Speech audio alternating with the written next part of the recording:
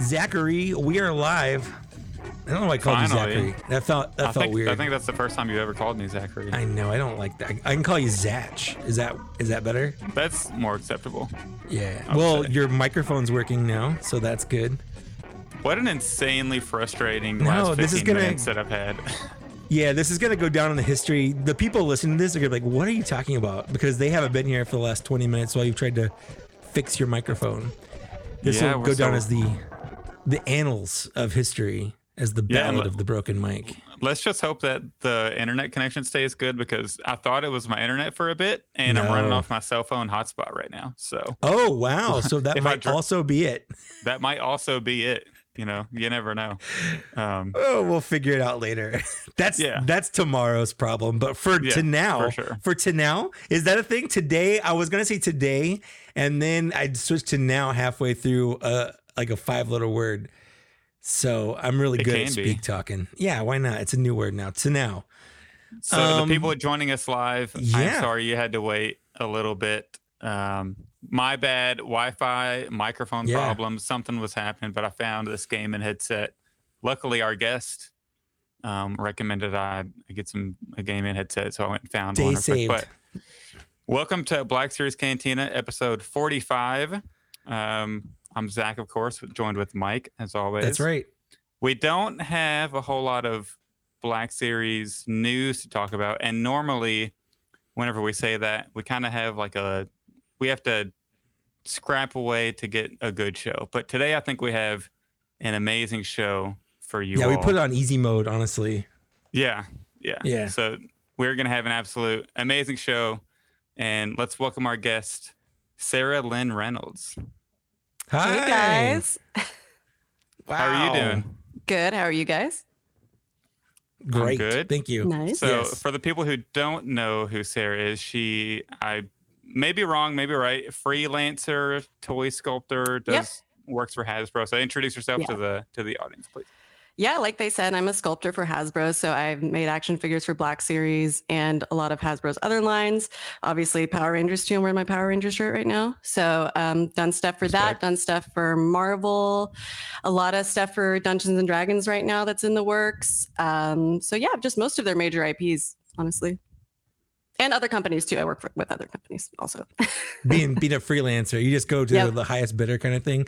Does someone come in with a big old suitcase of money and just? Sometimes a company did that recently, so I've been working with them a little bit more. Man, of course you are. I would too. Yeah. All I could say about that is it's a very exciting video game project. Ooh. Not actually sculpting for a game, but the toys for a game. So yeah, because you are primarily you're an artist type person, correct? Yes. Yeah. Yeah. And that's when I was a kid, because I like toys, obviously. And I was always like, I want to make toys. And then I realized 90% of making toys is art. Back then it was actual sculpting. When you I sculpt, it's like a clay, and they're actually they got a knife or whatever, and they're sculpting things. Mm-hmm. Now you do it in ZBrush, right? Yes. Yeah.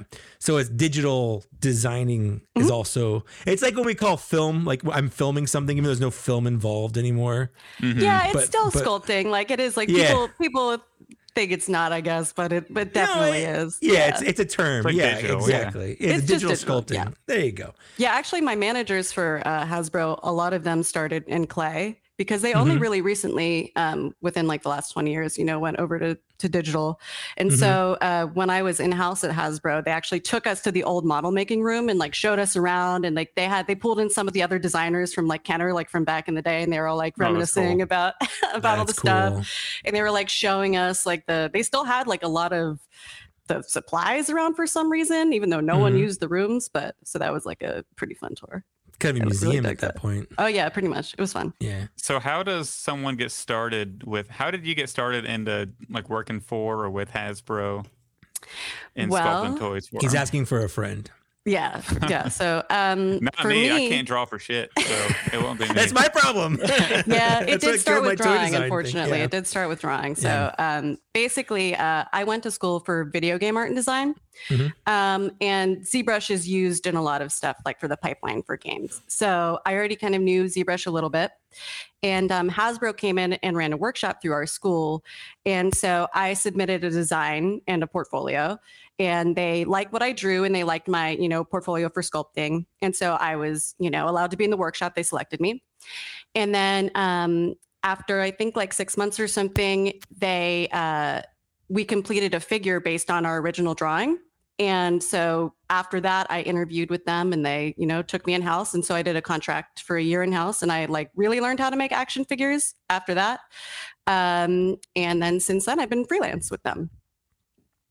That makes sense. That's cool. Do you remember what toy you worked on? Yeah, I think I don't know if it's still up on my art station, but it was like a really crazy, undersea big, abomination guy, and he had I think an octopus coming off of him or something like that. It was fun. That sounds cool. It was cool. I had a lot of fun with design. Yeah. What are some of the harder aspects of creating a toy? Because I know they probably give you do they tell you we want this figure to have butterfly joints, and you have to work that in the sculpt? That has to be really challenging. I would imagine. It definitely is. It's hard to do without compromising the art and the aesthetics, obviously. Some figures are harder than others to do. But yeah, it's usually they'll tell me exactly what articulation they want, and then I just try my best to incorporate it and not make it look gross, or ugly. Kind of thing. But it is hard. Sometimes it's what the hardest stuff is sometimes what you'd not expect to be hard. Actually, some of the girls' toys are a little bit harder to engineer than even Black Series stuff and everything. Black Series stuff is usually pretty chill. The G.I. Joe stuff can get a little bit difficult, and Ecliptor was actually really tough to do, surprisingly. We talked about Ecliptor earlier. We did. We talked about it before we started, because I looking at Sarah's Instagram, I was like, oh, I have that toy. So I have a little Sarah Lynn Reynolds collection. That's awesome. On my desk right now, just for the occasion. So the first thing I did was I had just pulled the Ecliptor off my shelf, because I ran out of room. And as much as I love collecting a bunch of different toys, Power Rangers is lower on the totem pole. Sure. So I kept the 6 core MMPR people, but all the cool, because I like the bad guys. I don't really I've never watched. I think this guy's from In Space or something. Yeah, I've never watched the series either, but I love the designs of the villains. Exactly. So I'm totally on the same page there. I just have to own a piece of merch for everything I've worked on. That's my rule. So every IP I worked on, I have to. Aside from Space Jam, I don't think I can actually own any. I don't think I want to do that. I don't want to talk about those toys ever again, to be honest with you. I shouldn't have brought it up right now. I will not ask you. No, I will not ask you about.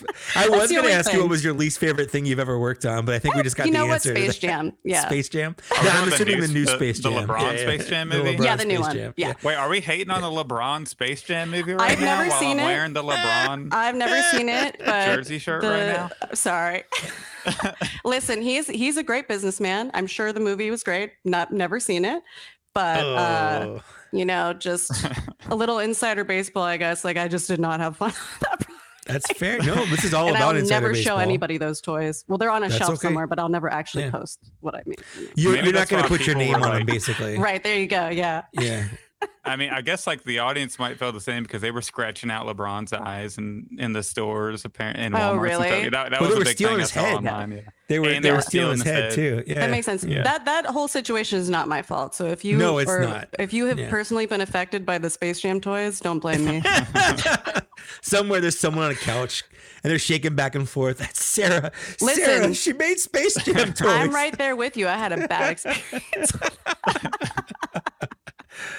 Oh, yeah. Well, that took a turn. So we talk about Black Series. No, I'm kidding. We could talk about whatever. Yeah. So just to talk about the things that I have but I know Zach's got some stuff here. Yeah, I got a couple also. What do you have, Zach? Because I'll pull it out too. Because everything you have, I have.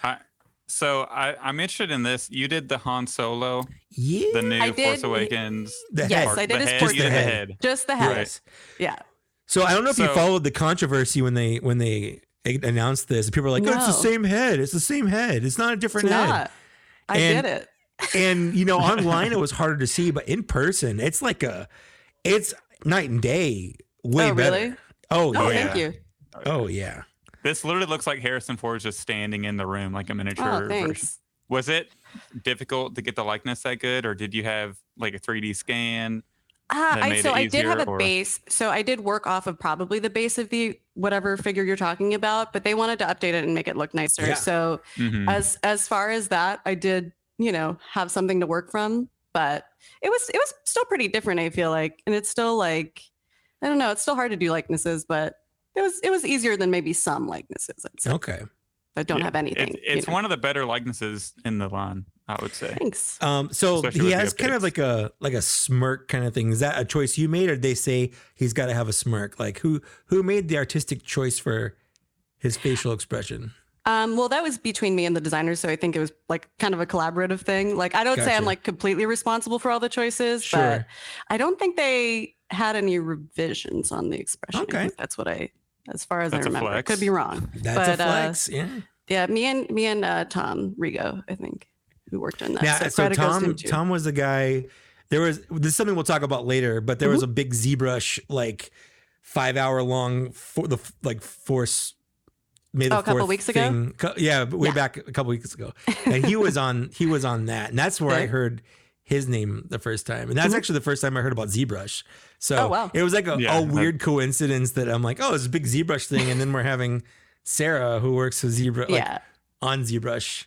Very cool. Anyway, it's neat. It was a weird coincidence. Yeah. If you're interested in like more of it, there's ZBrush summits with Paul Bennett, who he doesn't work on vintage anymore, but he did a really great presentation a couple years ago. You can find on YouTube. So yeah. Cool. Did whenever you're working on like a Black Series figure, do they sometimes tell you do you have to look at the vintage collection and scale it up sometimes, or vice versa? Are there any figures that you've had to do that with?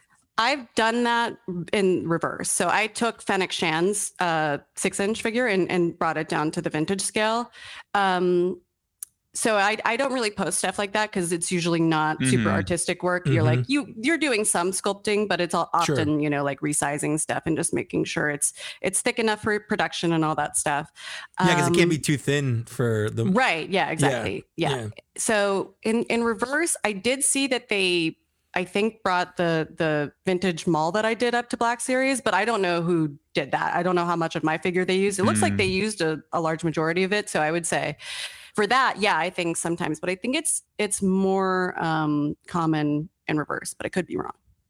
But I was going to say, because when I was looking through your Instagram, I was like, oh, she did mall? Oh, it's the TVC version. But it looks the same. Like, I couldn't tell. Right. Like, I think maybe they updated the expression or something. I'm not really sure what they did, but I think he's got butterfly joints. Yeah, they added those into it. Yeah.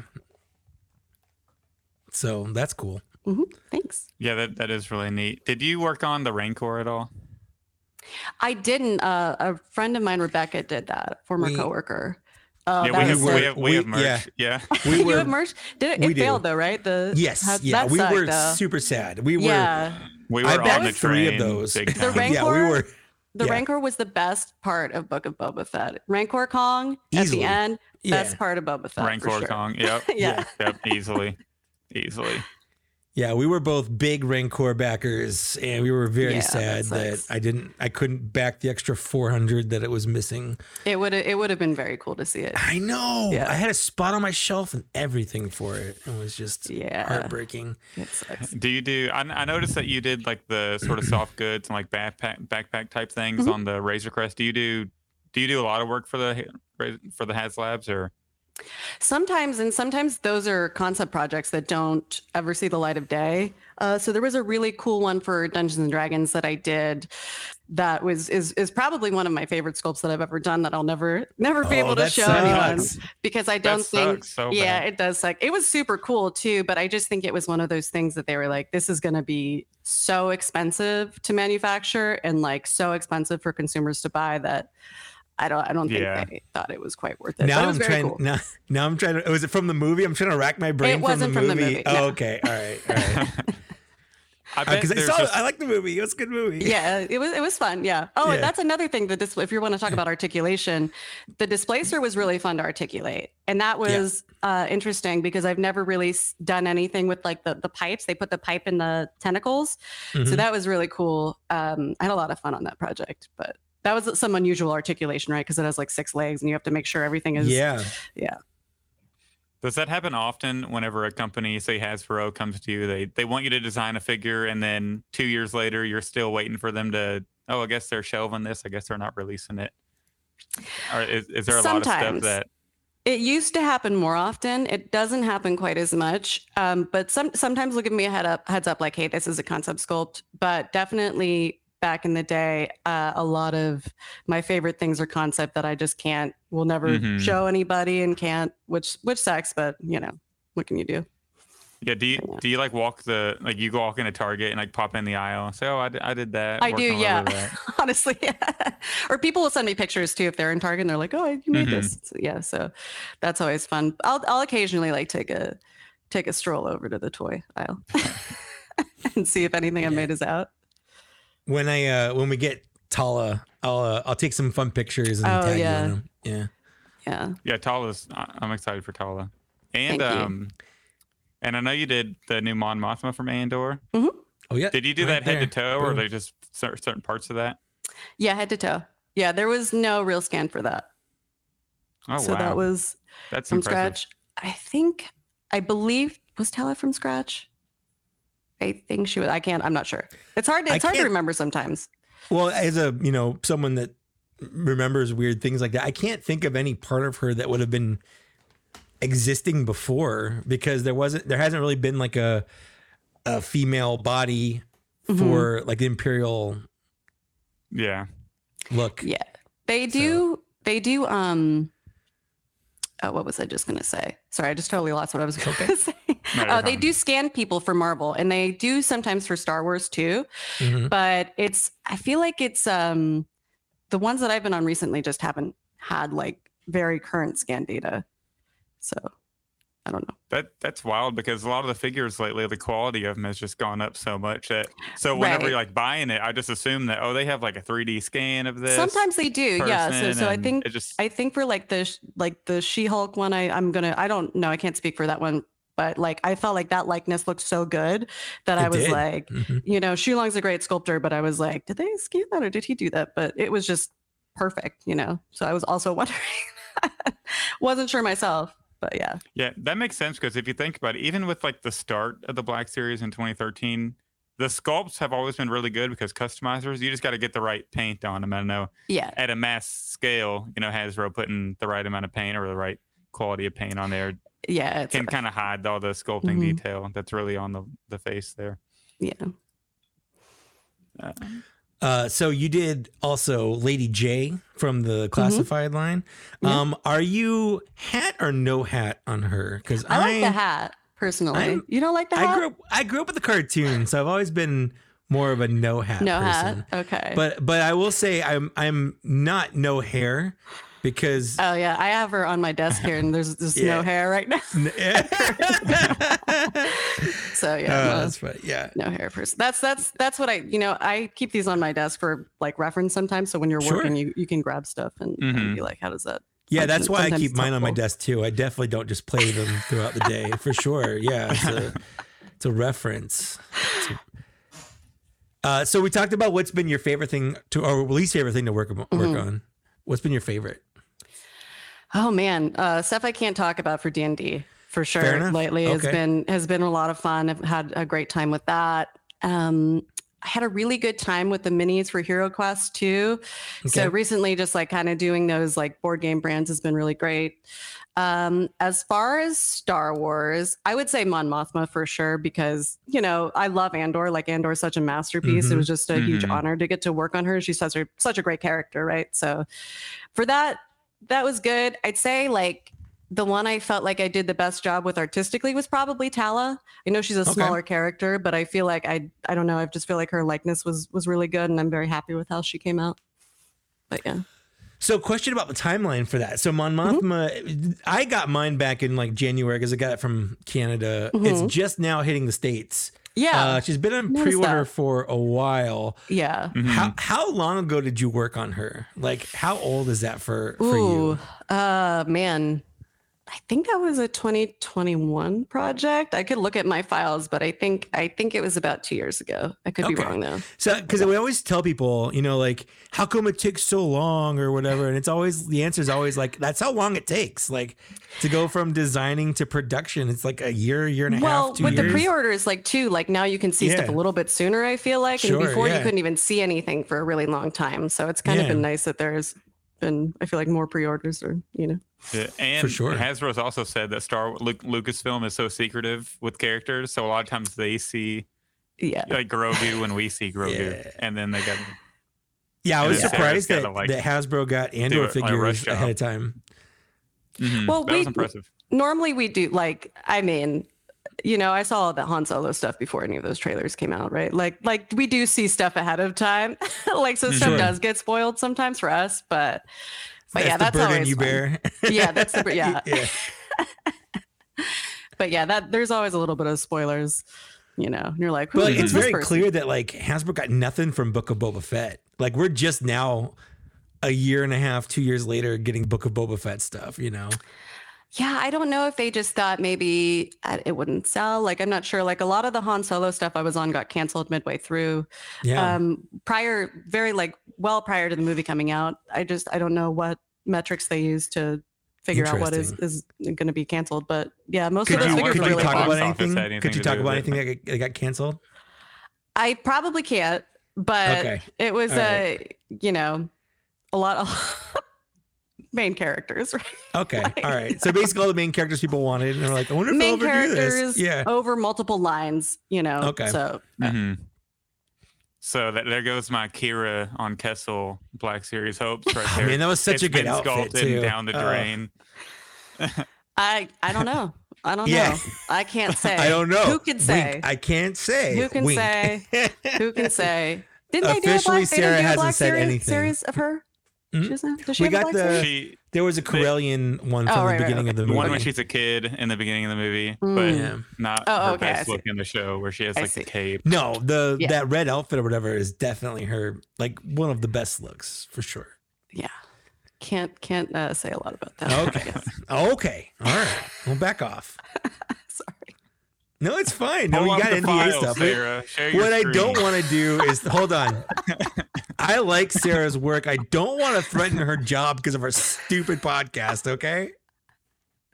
It's not worth it, Sarah. I might let something slip. No, I'm just kidding. Someone did have to edit something I set out of another podcast, so we're live. No. So we're in dangerous waters here. I'm just kidding. We're Don't only fire live to like 10 people, so it's not. It can't be worse than Patrick dropping the Rancor bomb like months before. Oh, did he like say they were working on it? Oh, that's funny. Yeah. Like he way before revealed it, and then they were like, "Oh, completely ignore." But they just went on. I haven't done anything that bad. No. So yeah, that's yeah. You're not Tom Hollanding a MCU movie or anything where you No. Yeah. I was gonna ask, whenever they send you a figure, do you have a lot of, maybe it's like specifically with Star Wars, or other lines too? Do you have, like, how much freedom do you have to change how it looks and maybe the expression or some of the costume design? With Star Wars, not much at all, because Lucasfilm is very protective of the IP for, obvious reasons. So they have final approval on everything. Everything goes through them. If the heel of a boot is slightly off, they're going to be like, nope, you got to fix this. So it's very specific. Different brands like D&D, I have a lot more freedom. And so that's been great for me. That's why I've been enjoying that a little bit more. I still obviously really like sculpting for Star Wars. It's great, but it does definitely have to be the to the costume, to the tees, right. Well, it's not just that; it's the nerds. Honestly, if you sculpt it wrong, like that's all those talk about is how something doesn't look exactly. Yeah, yeah. They notice details. There was something about a vehicle I was reading in an Instagram comment the other day, and I was like, "How do people know about this?" It wasn't my stuff. Obviously, I'm perfect. I don't do anything. Of course. We were making fun of somebody saying that the Walmart exclusive Andor didn't have the right boots on. We were like, really? You're drawing the line at boots? At boots? Like, yeah.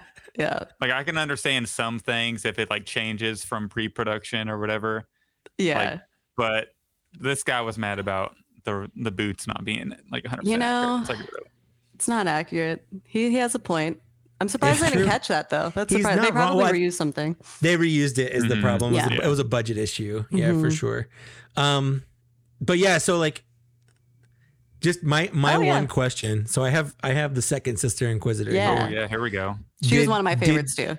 Did they ever at any point do a non-helmeted version of this? No, unfortunately. It would be fun to have Janenica Monclar or whatever that actress's name 100%. Is. Yeah, she's great. Yeah. But no, unfortunately, they didn't. Okay. Yeah. And I prefer the cape, honestly, because I think the cape looks cool for sure. Cape was a lot of fun to make. Yeah. Yeah, I love my Inquisitors. So that's one of my favorite parts of the new Star Wars canon. I dig Inquisitors. Their designs are great. I'm also a big fan of the Empire design. So that was really fun to work on. Cool. So what's your favorite? What's your favorite property? Like if you could just do one property for the rest of your life. Oh man. You're putting her in a spot here. Yeah, that's rough. I'm just curious. I'm trying to unlock her as a person by pigeonholing you into one specific thing. Like, man. All of her Hasbro buddies are going to be like, really? No, I'm trying to start fights. That's rough. You know, I can't. I'm not even gonna. I don't know. I'd probably just do my own work. Do my own stuff. Okay, cool. Pitch us a toy line. No. I've got a whole bunch of Mythic Legions back here. I love independent toy lines. Pitch it to us. What do you got? What kind of? I don't know. Like anything related to like cryptids and mythology. I'm really into that stuff. It would be a lot of fun. I think I have up on my Instagram like a little like gnome duende guy I made. So probably stuff like that. Little bit horrific. Little bit creature. I like doing creature stuff. I like kaijus. I see you got a Baphomet on there. Give me a 6-inch scale Baphomet and we're in business. Okay. Oh, I actually have it over. I have it on over there. I have it printed out, but yeah, stuff like that. Basically, that's that was actually fan art for a game called Cult of the Lamb. So big fan of that game. If you haven't played it and you like simulation rogue games, highly recommend that. Yeah. Fair enough. I like that. Have you ever gotten into 3D printing a little bit? Like, I'm sure you could sculpt some amazing stuff for 3D prints. Yeah, so that's what I was just talking about. I have the 3D print of the Baphomet over there. And I did print out that duende I was talking about too, the little gnome guy on my thing. What kind of printer do you run? I don't have one personally, but I'm like, that is a level of like nerdiness that Luke, if you're listening to this, I'm so sorry. I'm sorry. Zach, I'm over here 3D printing stuff like crazy. That's cool. You know what? I wish that I had like the brain that wanted to troubleshoot like that. The problem is that I just don't have the patience. I want to just like make the art and have it come out, you know? So I usually just pay someone on Etsy to print my stuff for me and then that's fair. Do it that way. Yeah, fortunately, Zach's here listening. Why don't you print stuff for Zach? Luke, yeah. And then I print all the stuff he designed. Here's all my 3D prints right here. Oh, nice. I'm trying to line it up good. But yeah, there's Palpatine's throne and all that stuff. Yeah, but I don't design them. I just print them. And fortunately, I haven't ran into any crazy tech issues with the printer. That's good. If you ever want any horror toys, you can print some of my stuff. Okay, there you go. I'll take the files for sure. Nice. Is it as long as they're not like resin? I don't have a resin printer. I have a like print the filament stuff. So it's all good. Perfect. Yeah, I'm down for that. But yeah, I bet you could honestly. I'm not sure if you would be allowed to since you contract with Hasbro, but you could probably just make your own like Star Wars stuff for people to 3D print, and you can make so much. Can make so much money from it for sure. I think Star Wars, the IP stuff, would be too much of probably a conflict of interest, like copyright wise. You could do Star Trek, like Star Walls or something like Space Walls. You know, I'm not a Trekkie.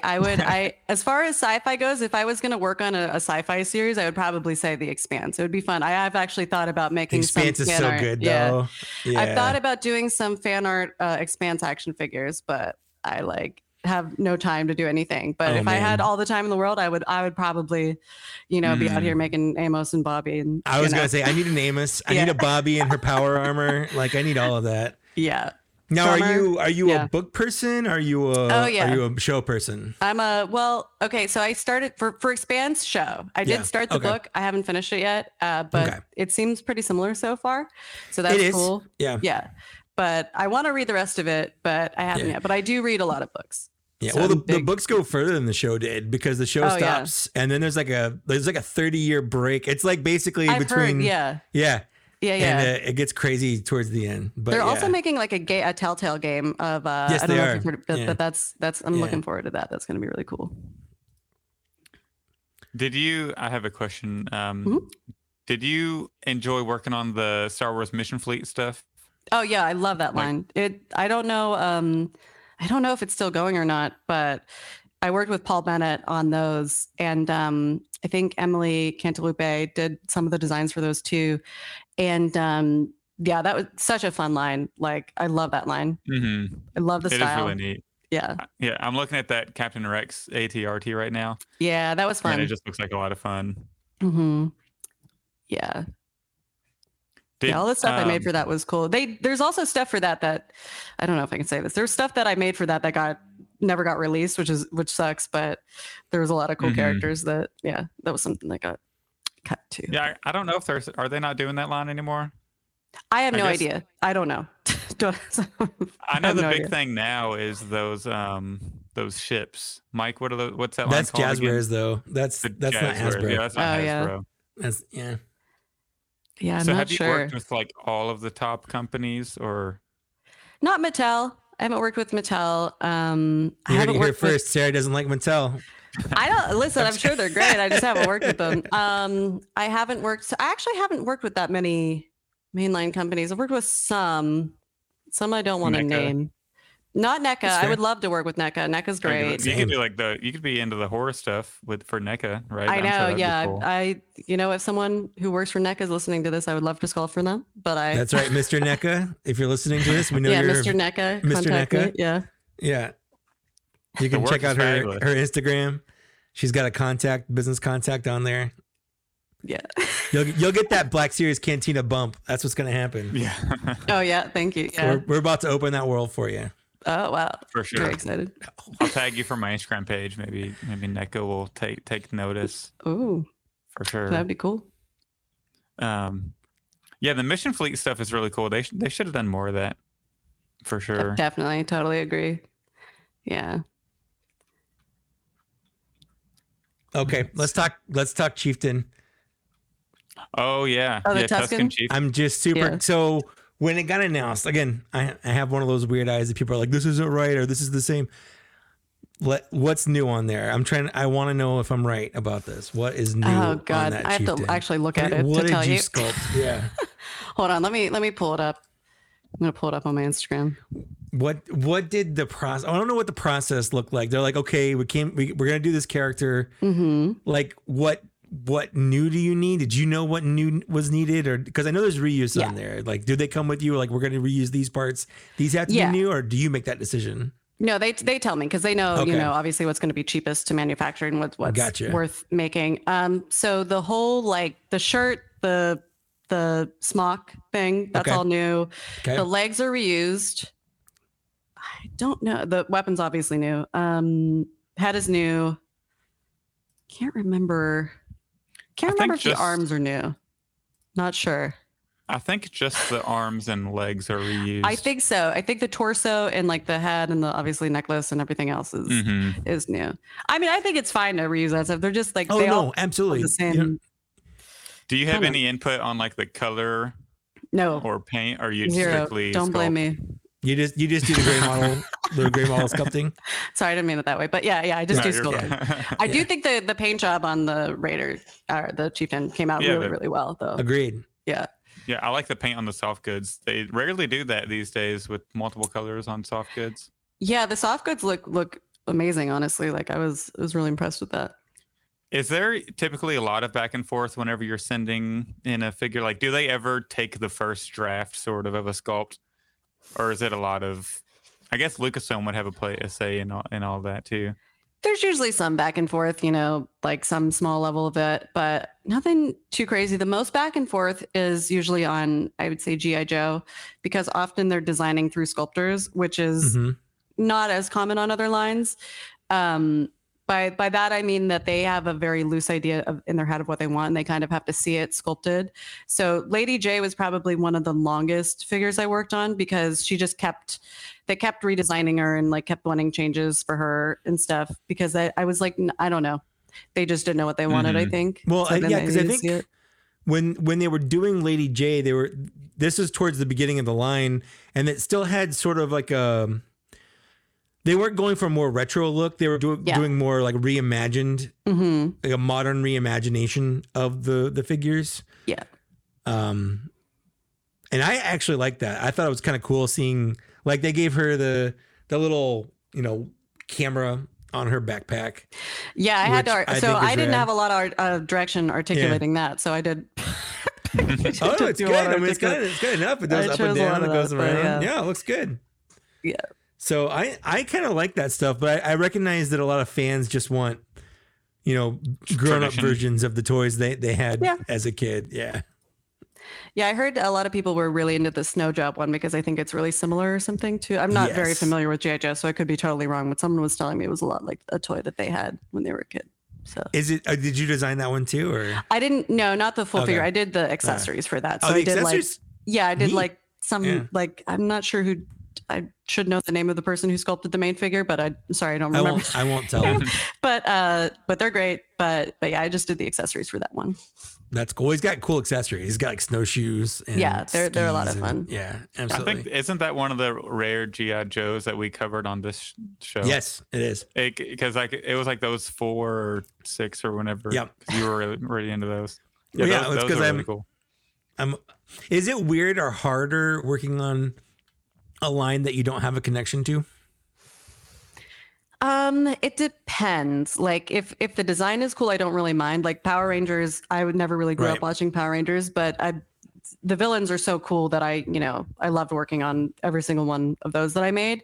Yeah, I saw you did the yellow beast morpher as well. Yeah, that was a lot of fun. And there's some stuff in that line. Never mind, I can't say that. But they're all fun. The Prantis, the fish guy I made is one of my favorite sculpts of all time. Like, he's just so great. Do you do any Dragon Ball Z? Not personally. I haven't done anything for that. I did watch the show as a kid, so that would be something somewhat personal connection to. But I mean, it just depends. Like, usually it's fine.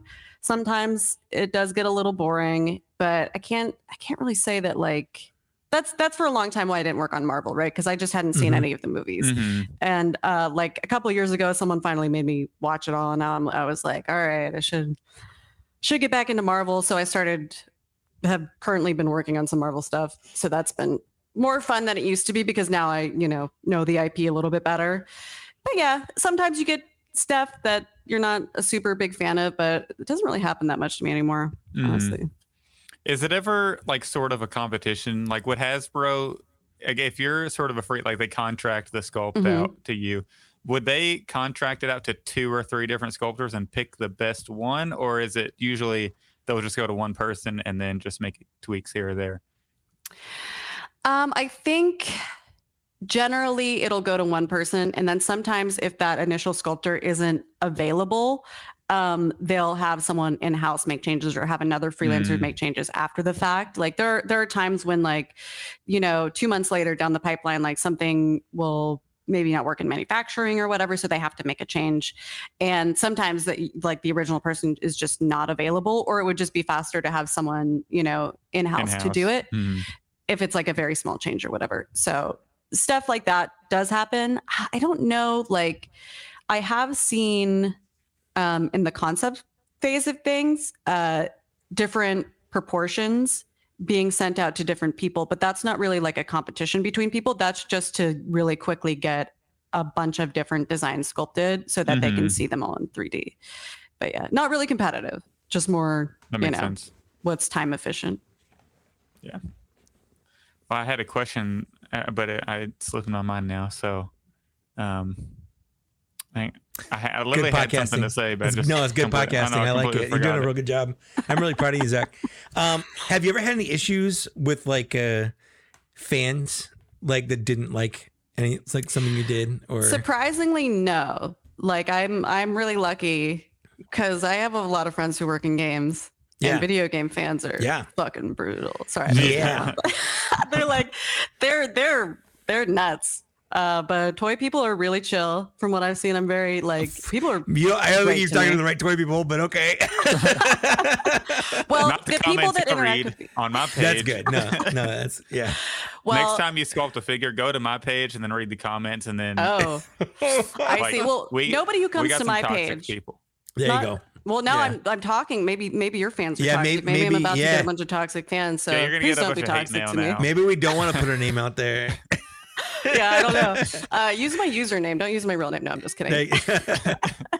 But no, everybody's super great to me, like all the time. I'm really lucky. So hopefully this does not open the floodgates of people being shitty. But yeah, we're getting like weird, like gatekeeping, but people like, you're a girl, you can't do this stuff. Definitely not. Like Not in toys at all ever. Yeah, I think that is. What about video games?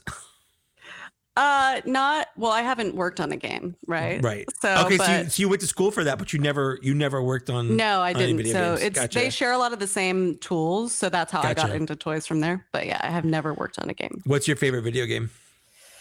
Oh man, of all time, Harvest Moon probably for the PS1. So way back in the classic. day, we're going way back. Yeah, but I play. This is a game that everybody hates, but I play a lot of Heroes of the Storm. Big fan of Heroes of the Storm, the MOBA, yeah. Nobody liked, but I liked it. I most recently Sonya, but I was Asmodan for a long time, and you know, I like Hades a lot. I have a Hades poster right there that I need to hang up, but Hades is great. Cult of the Lamb, like game. I said, yeah. So yeah, those are. Oh, and Doki Doki Literature Club, which is I've never heard of that, but okay. You should play it. I mean, I know Doki Doki Panic was originally the original Mario Brothers 2, and that's all I got from Doki Doki. Yeah. Great game. No, for the last week, I've been hardcore Zelda Tears of the Kingdom. Oh, of course. Well, it just came out. Like you have to, it just came out. Yeah. Yeah. I'm like, what kind of weird shit can I make? I've been really enjoying those videos of like the people like making like the big rockets to like blow up those little guys. Yeah, that's great too. Yeah. Oh, people are absolutely abusing Kuroks in that game. Yes, that's the best part. Yeah, those I'm really into those Twitter videos right now. Like a 10 Korok like spit roast of like going around in circles. Yeah, I saw that one. That one was great. That was amazing. Yeah.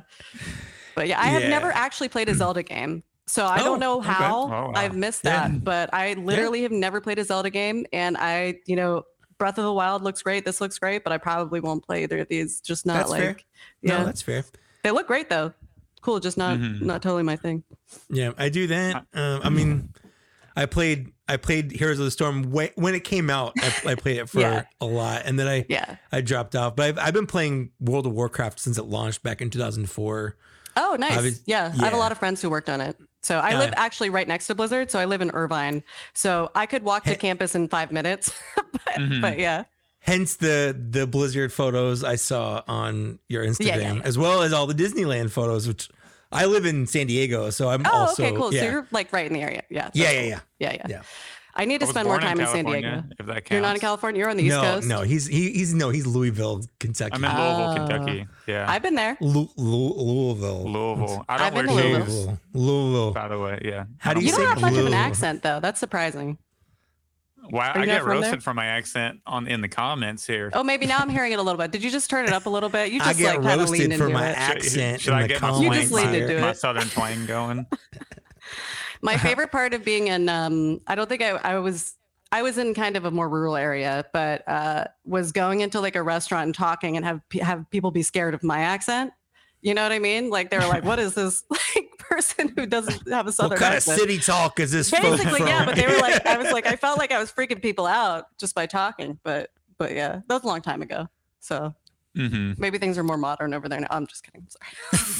they've really matured in the South. Don't work. You know, I can't get a damn mic to work or anything. I did remember my question from a minute ago, though. Fortunately, good. We killed enough time. Yeah.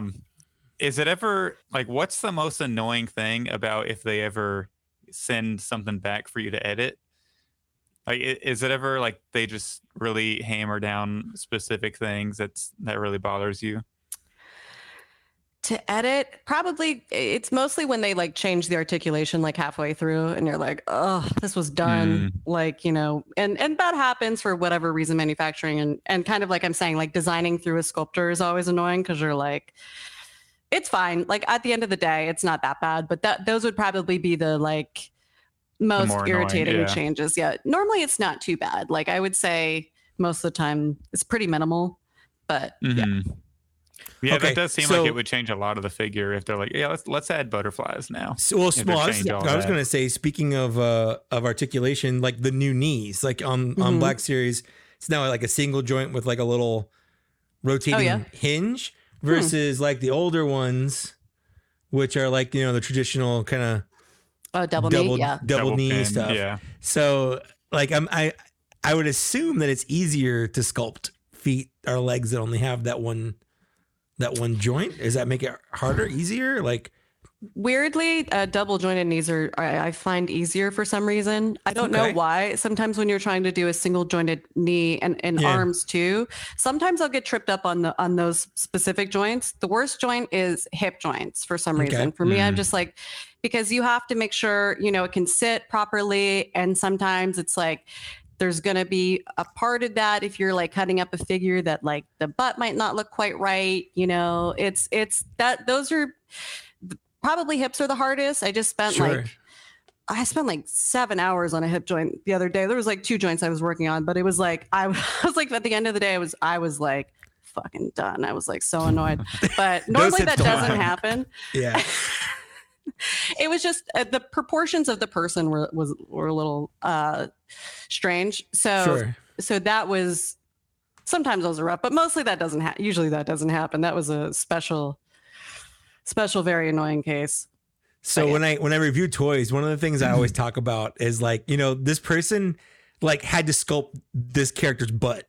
And like, is it something they had to like look at and go like, okay, their butt looks like this, and then like get the butt right, or they just kind of go like, that looks like a butt, I'm not looking at it, you know, like no, I know you didn't originally sculpt like Han Solo's butt, but like I just imagine like how long someone looked at this, like this angle, going like that's an old man butt. That's hard. What I know. Honestly, they are. Yeah. That's part of the hip situation though. Like that's part of the reason they're hard, because like, you know, you can have a butt that's too defined. This is my favorite conversation I've ever had on the podcast. No, this is stuff you actually have to think about. Like this is weirdly the struggle with what I was talking to you about before. That was why it was one of the reasons it was hard, because the character, you know, getting the butt to look right while she was sitting and while she was doing it was annoying. It was super annoying. Butts are very hard. So that's actually an interesting observation. It's, you know, think about that stuff. Like, you know, like do you obviously with like Lady J, you're like, I want the butt to look good, but like I don't want it to look too good. Like I don't want to look sexualized. But like, well, listen, I don't want to give her a pancake butt. One of the notes that I had on Lady J was they kept telling me to make her boobs smaller. So don't tell anybody that. 10 people that are here, but no, just kidding. You don't have to. No, that's staying in the podcast. That's fine. That was one of the big changes. Was like I felt like, this is personal opinion. I think the figure looks great, but it would have. I did like her cleavage before a little bit more. Personal. It looks great still, but that was just my. That's the only thing that I think they should have left alone at the figure. Sure, that's my good to know. Yeah. And that was not Lady J. That was someone else. No, that was Lady J. Oh, that was Lady J. I'm talking about, yeah. Yeah, I would say it could be bigger. Yeah. Yeah, they kept reducing them, so it was a progressive reduction. So I feel like that's a note that I get sometimes. I feel like I'm always trying to give character. You're trying to make them look a little more feminine. Like, well, it's always like a weird. It's a weird, you know, line you got to walk between. It is, yeah. Because there's going to be weirdos out there that are like ogling a toy, but then there's people that'll be like, well, how come she doesn't look like that? Or how come, you know, and then if I see if I saw Lady J and she had like a big rack or whatever, I would assume some horny guy sculpted this Lady J, you know? No, it's just me, a tiny lady who's just like. So whenever you were sculpting that retro Bo-Katan, did you give her like huge boobs and they were like, nope. Just for fun? No, not those ones. Listen, I'm trying, in those cases, I'm trying to make it look as much like the actor as possible. I'm saying more toys that don't have like a person attached. Yeah. Lady, there's no real person Lady J. Yeah. Yeah. And to be fair, the concept had bigger boobs too. So it wasn't just me. Yeah. So I was just doing my job, right? You know, but personally, I just thought really it looked their better. fault. Yeah, it is. Yeah, exactly. So personal preference, I just thought it looked better the first way. That's it. Yeah, I think I had one video I was doing, it was a Poe Dameron from The Last Jedi. Mm-hmm. And I mean, that was back when I didn't care and I didn't have any subscribers. So I made a running gag about Poe Dameron's butt. Like he had a badonk, you know. I just was really? And I got one comment like a week ago, and this is a video from like 2017, so it's pretty old at this point. And I got a comment like a week ago being like, "Stop saying butt," and I was like, I can't. I think it's a fun word, so I think it's that person a fun needs to, word. Exactly. Have a little more fun in their life. Yeah, have some fun with your life. And I just think it's funny. Again, someone had to sculpt this guy's butt, and they were like, "Oscar Isaac's gonna have a dump. He's gonna have a dump truck." Yeah, know? I feel like he would have a nice butt. I haven't really checked it out, but I feel like that's probably dude. a thing. Right? Yeah. Exactly. Yeah, it just makes sense. He's a beautiful man. So whenever you are given a character to sculpt, how long on average do you think it takes you to sculpt it and to turn it in? Maybe like first draft or second draft. Depends on the level of articulation. Like I think Mon Mothma was pretty quick because I feel like she took me she was faster than most figures just because she's like pretty simple. Like you didn't have to, there's not like long hair or anything. Hair takes a really long time to sculpt sometimes. I would say she was like pretty fast turnaround for the first pass, like 2 weeks. Normally it takes about, I would say 3 weeks total to get like a full pass in.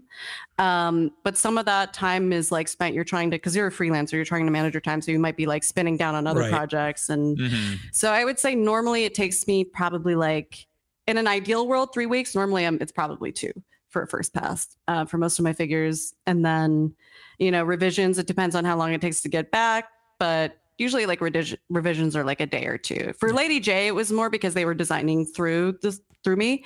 But for most figures, it's revisions don't take a really long time. Yeah. Were Mon Mothma's, were her elbows really hard just looking at them? It was hard to break up because she has like such thick sleeves. I'm not 100% happy with the way that turned out. I think she looks a little bit too thick, but there was it was having to balance. That was hard because it's having to balance all of the layers of clothing, and they have to be a certain thickness so they actually print. But she was just like so layered, has to be all very specific thickness, and then kind of matching the arms to that. That was actually pretty hard. So that's actually a good observation too. Are there some times when you go to the store or you look at the final product online and you're like, well, that was better when I had it, when I sent it in? It's not like it like stuff just looks better digitally because when you're digital, like you can see all the details, and then manufacturing, obviously stuff is just like, it's harder to get those details to translate when something is so small. So it always looks better in ZBrush, right? Like every single figure looks better, and that's nobody's fault. Like they do a great job with manufacturing. It's just the, reality of the situation. But there's sometimes I'm like, that paint job could have been better, or whatever. Like, but that's not that's not my business. Who knows? Yeah, what's going on with that? Yeah, but normally I'm happy with it. It's very rare. Do you ever want to work with Sideshow on like the really detailed like Hot Toys, really detailed stuff? Hot Toys, Sideshow. I'd do it. If they came calling, I'd do it. But I'm pretty happy with the work I do now. So do you prefer? I have a real quick question about Mon Mothma here. Do you prefer like the sculpted rubber for the dress, or would you have preferred like a soft goods kind of thing? Man, personally, I feel like soft goods looks good sometimes, but I feel like usually sculpted looks better. So I don't know what the general toy opinion on that. I don't know if that's controversial, but like sometimes I just you feel... as a sculptor, like you know. Oh, like for me, this is your work. If you were going to make Mon Mothma, no notes from Hasbro or Lucasfilm. I honestly, I would probably just done it sculpted too. I mean, I'm a sculptor. I'm going to be biased. You know what I mean? Sure. Yeah, absolutely. That makes sense. But yeah, like with the Tusken Raider, like his soft goods look great, but like sometimes I'm like looking at soft goods and I'm like, like, you know, the old retro figures had those like really like stiff capes. Kind of always think about that. Yeah, right. Yeah. The vinyl. And I don't know if did they do any of those on the new retro figures? I'm sure they did. Yeah, they did. Yeah. But so that kind of, sometimes I just think about that with, I don't know. I feel like it looks better sculpted sometimes, but sorry if that's controversial. No, I mean, I get it because you have a lot of detail. Like on the skirt part here, you have the different kind of texture on this like over part of her long skirt. I don't even know. She's got 1,000 layers, so it's really hard to say which layer I'm talking about. But you know, like, so you wouldn't get that on soft goods. Like they wouldn't do that. It'd be detail you're missing. Right. Like it's harder, I think, for them to get like frayed edges and like stuff like that. Like, and sometimes I just do feel like the cloth ends up looking like really blocky and, you know, I don't know. Do they ever send you prototypes of stuff you work on? No, we got to see them in-house, but they'll send me pictures sometimes of the prototypes, but I don't ever get like actual figures. One to keep or anything. Yeah. No, I have to order my own figures, but they're a tax write-off because they're referenced technically. So. Right, that makes sense. Yeah, I do the same thing with my YouTube channel. It's all a tax write-off. Right. Yeah. So, but I gotta review it. Gotta buy it. Yeah. Yeah, you do. So they fly you out to Nantucket or whatever, Massachusetts. So I lived in Rhode Island originally. Okay. So, well, not live there, but for my contract, I did move to Rhode Island, and then I moved out after that. But I did live in Rhode Island for the period that I was under contract. Yeah. And then out here, I've been to the Burbank office to meet with some of my managers out here because they also have an office here. That's next to the airport there, because that's every year there's a Transformers convention right next door to Hasbro. Okay. So it's always weird because I know Hasbro's not 100% approval of it because they do a lot of third party. Oh, really? Like Transformers and stuff. So I always thought it was kind of weird. That's funny. Right. They have a big Transformer thing on the wall in the Burbank office. So that's funny. Yeah. Neat. Cool. Well, I think that's our hour. Yeah. Sarah. Cool. We loved having you on. Thank you very much for joining us. Thanks for having me. Thank you for being part of my favorite conversation, literally in 45 episodes. I think thank you. Talking with a sculptor about how they sculpt the butt of a toy. I think I'm not even being facetious about this. That is the highlight. I could not record any more of these, and that's it. No, it's one of my favorite questions I've been asked. I mean, I can talk about sculpting butts all day. It's hard, you know. So I appreciate someone noticing the effort that goes into all the butt sculpting I do. Yeah. Well, like I said before you came on, like no one ever goes, sets out to make a bad toy. Like no one ever is like, I don't really care about this. Like on some level, even if you don't care about the toy, obviously you're an artist and you want it to be as good as you can make it, unless it's Space Jam, obviously. I tried my best with Space Jam. There's no saving Space Jam. You can't polish a turd. Yeah. No. The Space Jam hate is wild right now. I love it. Sorry for any Space Jam fans out there. That's who's going to be toxic to me now. It's like just people who are really you're going to get just inundated with Space Jam fans. They call them jammers. the jammers. Looking forward to it.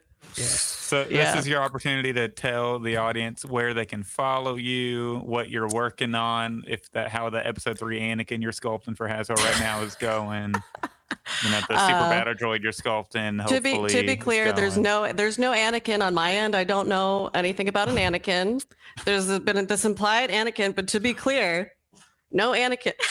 Don't put this on me. I don't know what's going on with the Anakin. I need an Anakin.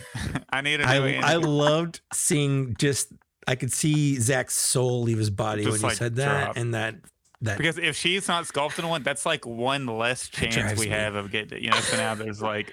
I love it. I can't say anything about it either way, right? I don't know. I don't know what's going to happen. Can't say anything. She's not working on it though. Don't know. Anyway, she doesn't even know. I don't know, but yeah. So my Instagram is Sarah with an H _LYNN _ Reynolds. I'm sure you'll put it in the notes of the show or whatever. Absolutely. So yeah, I'll tag you and I post our show is available and all that. Sounds good. That's probably the best place to find me. I'm on Facebook too. I'm on Twitter, but I don't post a ton on either of those. So Instagram is probably where it's at for me. Cool. Awesome. Well, we really appreciate you joining. Thanks for having me.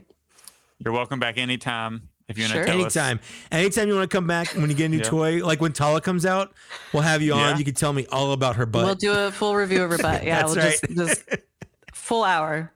I mean, obviously the Tuscan chieftain as well. Like it's not just Tala or Mon Mothma's or Lady J's butt. I want to talk about every butt. That's totally all the cool butts. With me. Yeah, it's fair. I'll get the displacer beast. I definitely want to talk about, is that cat showing you its butthole? Because that's how you know.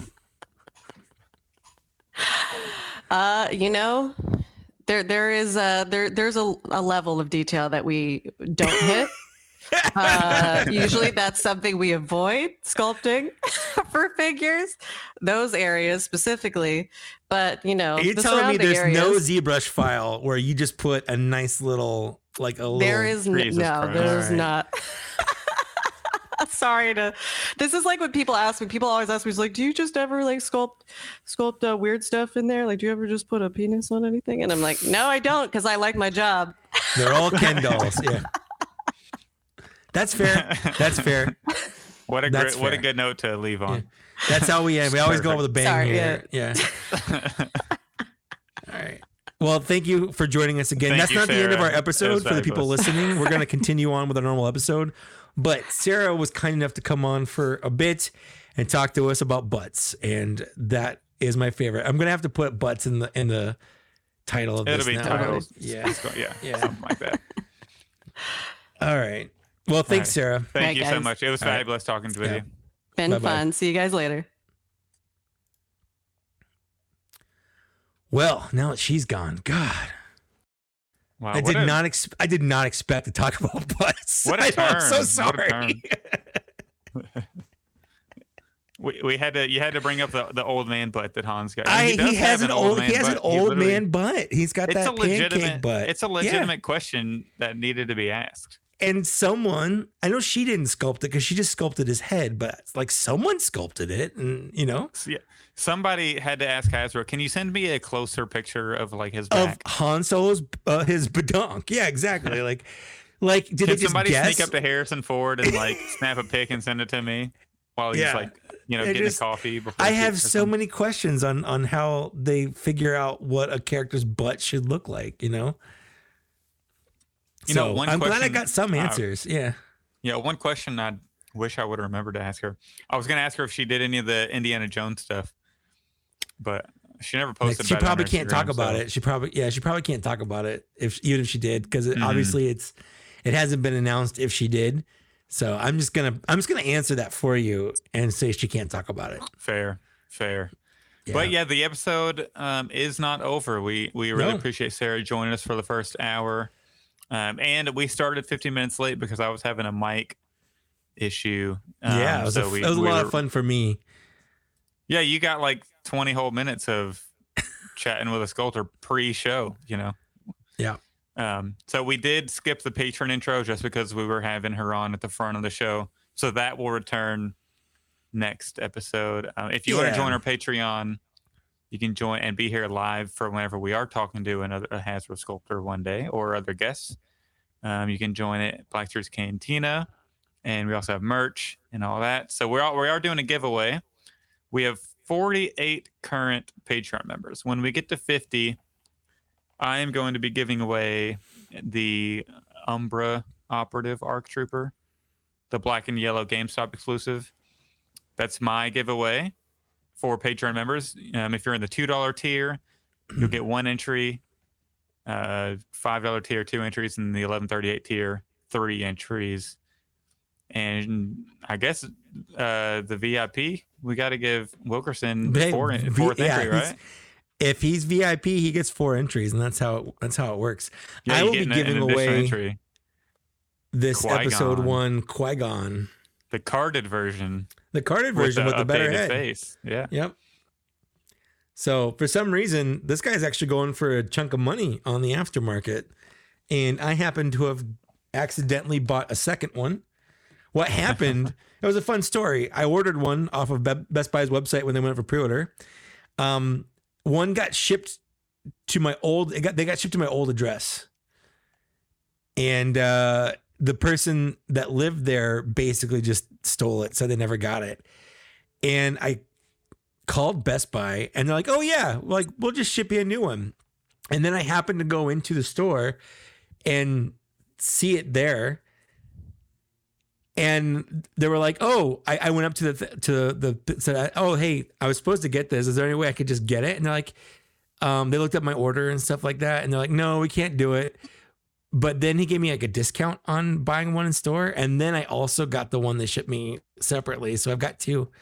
So, fun story, I guess. Mm-hmm. Yeah, it wasn't actually as interesting as I thought it was going to be when I was telling it, but I just wanted to finish it, I guess. So. And that's what I'm giving away. Brian, I would say it is fair because John is our only VIP. So he pays over double what the third tier is. So if you think about it, we probably owe him a figure regardless, since our VIP is the price of one figure per month. And in these days, we gave him his own segment on the last show. I know. I'm just saying, yeah. But it is very costly, and we appreciate it. So, And our rule was, because we never had a VIP, and our rule was, you can get an extra entry for every tier up you go. Should we cap it at 3? We should get a 4th one, VIP right? gets 4th. VIP gets 4. Yeah, that makes sense. Yeah. Cool. Well, so look forward to that. And again, we talk about Patreon because we don't do ads, and that's our only ad in this show. So you can support us on Patreon if you want to, or you don't have to. But if you do, you get stuff like being able to watch us right now. That's a thing. Or join us live, watch a video, and get entries. Get entries for giveaway. That's it. Yep. You also get a discount on our merch. That's just also a fun thing. Yeah. But we have stuff to talk about. Yes, we do. Yes, we do. No Black Series specific news, but let's jump into our usual fine additions. Mike, what do we got? I got this episode. I don't have anything Star Wars related. It's been sort of a drought of Star Wars releases, but I did do I got this guy. This is part of that line, the Warriors of the Animal Kingdom, whatever, Animal Kingdom Warriors. It's like a blue ape king or something. Yeah, apparently he's like the main bad. His name is like Kali or something like that. I've been curious about this line. It was a Kickstarter that got funded, and I was talking with Dan about it, and they were having a sale on them. So I got him, and then it was cheaper if you got him and then also like one of the weapons packs. And I like the weapons, so I was thinking, I want the weapons for like other stuff. Like, so the weapons pack, it's a separate thing, but it was bundled together. It came with like a little mace. I got like a little, like a spear thing, and there's a sword, and he came with a couple guns. Like, it's kind of weird though, because there's like this like laser rifle. You got swords and then a laser rifle, but then he also comes with like blunderbusses. So it's that's cool. Yeah, but it's weird, like a blunderbuss, but then also a laser rifle. It's like. Yeah, it's a little weird. It's a little weird, There's like 1,000 years in between these gun properties or whatever. How dense are those? Because whenever you set them down, it sounds like they're made of like die cast or something. No, they're pretty loud. They're just a plastic. It's like that one sounded like plastic, but you set down one, and I heard it sounded like a metal cling. It's because it set on my I have a little a coaster. And okay, that makes sense. Because I heard a metal cling. I was like, these are high quality weapons. That's pretty impressive. But then they're not high quality weapons. Yeah. But I was just really curious about, because I like Mythic Legions and I wanted to kind of compare these. They feel to me more like Marvel Legends than Mythic Legions. It's not bad, but I don't think I'm going to be getting any more on top of this. Mm-hmm. So was that like just a solo pack? Yeah. So it was, figure? I think this guy goes for, I want to say like $30 or $25 or something. And he didn't come with that axe. That axe was part of the accessory pack, but he comes with 2 swords. He comes with one of the blaster, little blunderbuss guns things. And then he came with like 2 other sets of hands. So he came with a lot of stuff for that $20 on top of just being, the sculpt is nice. He's got like kind of gold and blue armor. Yeah, it does look really cool. Yeah. So I dug it, and I like gorilla people and whatnot, but in hand, like, it's fine. It didn't wow me. So I won't be getting more, but I did like getting these extra weapons in the pack for other figures.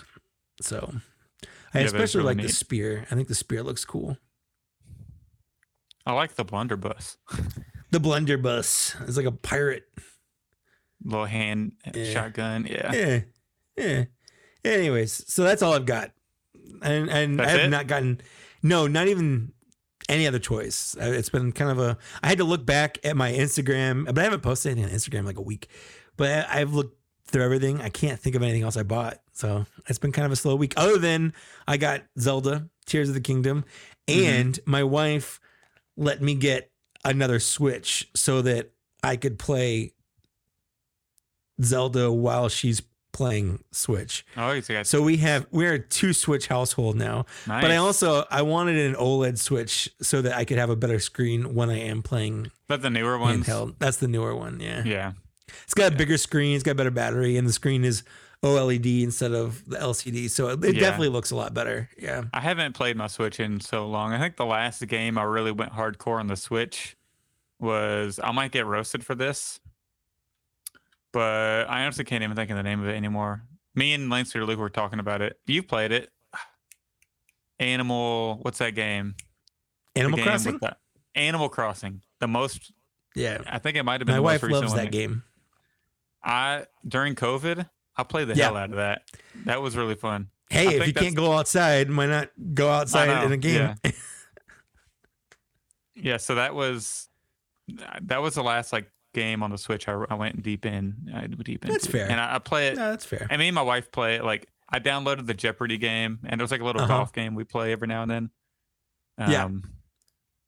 But other than that, I haven't really played the Switch too much in a long time. I really haven't been a big video game guy lately. I guess the last couple of years, but Survivor, and we're going to talk about that a little later. Yeah, we'll talk about Survivor more at the end. Yeah. There will be spoilerinos for the people who haven't played it yet. We'll do that at the end, so we'll let you know. Yeah. So if you haven't finished it, you don't want the spoilers, then you can bail out then. So this week I do have a fine edition because last week I did not, and it felt weird. Sure. But this week I don't have a Star Wars pickup because we're still in that weird area where we're in a lull. Yeah, we've got nothing. Yeah, I'm kind of waiting for that, and like all the stuff that's come out recently that I want, I pretty much have. I'm kind of waiting for some of that Andor stuff to hit a little sale. I'll be picking some stuff up soon though. If I see anything at ICC Con that I want, and even if it's not on sale, if it's close to retail, I'll probably pick it up just because I'm there and it's in hand for the experience, But I did pick up this, since I've been going deep into SH Figuarts DBC, for $35. I got this Super Saiyan. At Target? Oh yeah. So I kind of felt bad because I saw that. I almost bought it. Really? It's so good. I did. It comes with all these accessories. You get 4 total face swaps, all those hands. It's so awesome. And actually, I was getting rid of the Dragon Stars figures, but I kept some of these. I was selling them loose, but I kept some of these power-up backgrounds, so I can do that. Sure. Absolutely. Why not? I kind of feel bad because before I decided to get into the Dragon Ball Z SH Figuarts line, I saw this figure for retail at my small local comic shop that I love supporting. But literally, like a week ago, I saw 4. I walked in Target and there were 4 of them on the shelf, and I was like, I got to pick it up. You know, I got to pick it up. I'm in the line now, so I kind of felt bad. I didn't give the local place my money. I gave it to the big box store. No, you gave it to the big Soulless box store. It doesn't care about you. But that was like 2 months ago, also before I was really, in it. Had officially dived in. So, yeah, but I'm loving this line. Like, I'm really like spending way too much money on it that I should. But I'm not buying Black Series right now because there's nothing that's. We need stuff to. I got a lot of stuff on pre-order for Black Series, but there's just nothing like. Yeah, everything's on pre-order. Really. Nothing's shipping. My. I still have, because I talked about this last week. I have I'm trying to do a $300 a month budget, toy budget, but so far the only things I've purchased in May have been things that won't come out for a while, and they've all been Mythic Legion stuff. So I've that's like a year and a half too, right? Well, so one of them isn't. One of 3 of them are their Cosmic Legions that won't be out for a year and a half. But one of them is they just did they do the subline called the Figure Obscura. That's what like the Headless Horseman and stuff is. They did a Sun Wukong, which is where Son Goku from Dragon Ball Z, that was based on the same mythology. So Son Goku is Sun Wukong. They're like supposed to be the same person. Anyways, but he's more of a monkey kind of guy. Yeah. And I dig that, and I dug it. Kind of the same reason why I got this animal not Mythic Legions, but the Animal Kingdom Warrior guy, because I'm like, I dig a monkey. I dig a good anthropomorphic monkey. Yeah, for sure. Yeah, so I got that. It was $60. So that might come out sooner. I think that comes out. I'll get that in June. But still, I spent money in May, and I have nothing to show for it. I've spent $200 on toys in May, and I have absolutely nothing to show for it. Yeah, that hurts. Yeah, it hurts a little bit. They did. One of the cool things that happened. It'll all ship eventually, though. Oh yeah, I'll get it. And you know what? When it comes out. Whenever it comes out, that's an extra toy I get that month that I have to take out of my budget. And that will feel better then. It just sucks now. But you gotta wait. This last weekend I went to a toy show, like a local one. They're in a mall that's trying to like revitalize itself in the old Sears building, because Sears is closed in it. They're basically, it's called Ninja Exchange. And they have just a bunch of local toy vendors and sellers and stuff that have bought little shops. So it's kind of like a convention floor where you go in and there's a bunch of little shops that have toys, and it's like Pops and Funkos and Hot Wheels and Black Series and Marvel Legends. And it's kind of like Frankenstein's, but on a much smaller level. But instead of having to drive like an hour north to go to Frankenstein, it's right next door. It's like down the street from me. Yeah. So yeah, that was nice. Yeah. It was their first weekend being open, so they were pretty small still, but it still felt pretty cool. Like I'll probably go next month sometime just to kind of check it out once more stores have opened. And I thought about maybe getting a booth and selling like toys that I've got lying around. It just depends on how much a booth costs. Yeah, why? Stuff in the garage, right? Yeah, I've got tons of toys in my garage that I'm never going to display again, probably. So yeah. Like they're useless. So I might spend that stuff on more toys. Yeah. But the problem is like, it's so much trouble digging them out and like putting them on eBay or whatever. But if I just have them in a booth, like someone's right there, I don't have to worry about shipping it out anywhere. It's just, someone can just buy it. Yeah. You can put like $30 on it. They offer you 20. Just like, exactly. Go ahead. Yeah. Fine. Whatever. It's just right here. Yeah. Yeah. Yeah. That'd be good. A couple things to hit before we jump into our discussion topics. Andor and the B2 Emo figure at Big Bad Toy Store popped up for $19.99 for like a day, and then jumped up to $24.99. I think it's up for pre-order now. It was always pre-order. Yeah. It was always, I thought it was in stock for some reason. No, it was always pre-order. $24.99 for that pack, and I paid like $60 or something. This one hurts. I've never really felt like pain whenever something goes on sale that I've already bought for full price. Like it sucks, but like I've never really cared. This is actually the first thing I can remember where I'm like, oh man, That sucks. I could have gotten this way cheaper. I also feel like it sucks because it's something that I knew was going to hit set clearance eventually, but I still pulled the trigger on it for 55. Was that retail 55? It was 59. Oh no, it was 50. I think it was 55. Yeah, I think it was 55. Yes, 55, something like that. So, but at the end of the day, that's really just $20 for B2, and I thought it was worth it still. But $24.99 is a steal. Yeah, so. It's a steal. Well, that's the thing is we've had it since November. So it's May now. That's 7 months that we've had it. I'm okay with it, but it still does suck. And I posted a video of the B2 that did really good on the internet, so that got a lot of traction and followers. So it was worth it. Exactly. Plus, I had B2 while we were watching the show, and that was kind of fun. I went from not really caring about the droid having a toy of it to oh man, this is my favorite. So yeah. I got my $20 out of it, I guess. Yeah. Also, what popped up in stock randomly out of nowhere is the carded Return of the Jedi Emperor Palpatine, which shipped yesterday because I had to buy it because I'm going to ICC-Con and I'm going to have Ian McDermott sign it. So did you pay for the expedited shipping? Yes, I did. I paid for it was FedEx shipping, $8. Said it'd be delivered in 3 or 4 days. It shipped yesterday. So with FedEx, I already know that it's going to be delivered before we leave next week. So I am going to have Ian sign that. And I know I did get a signature last year, but that was on the blue box version. Yep. Having his signature on the carded will be awesome. I can't wait. That's going to be super. So if anybody else is going to ICC-Con, go order it right now from BBTS. It was $36 total, but I know that's steep for it. But at the end of the day, if I'm spending $100 or $120 to get Ian to sign it, what's that extra $11 at the end, to have the carded version signed? And that becomes a display piece. That's not just you buying a toy. Yeah. You have a story behind it. It's got something that other people don't have, even though it's the same toy. So he's going to see me and say, didn't I sign something for you last year? You're a simp. You're obsessed with me. You're an McDermott simp. He's going to think I'm stalking him back-to-back years. Just call him daddy and make it real weird. I'll get escorted out quick. Yeah. Security, I need this man away from me. But yeah, ICC-Con should be a blast. So by the next time we have an episode, that'll be over because it's ICC-Con's next week. So looking forward to seeing everyone who's going there. Let me know if you're going. Send me a DM. Let's meet up. I know I'm meeting up with Wilkerson for sure. Yeah.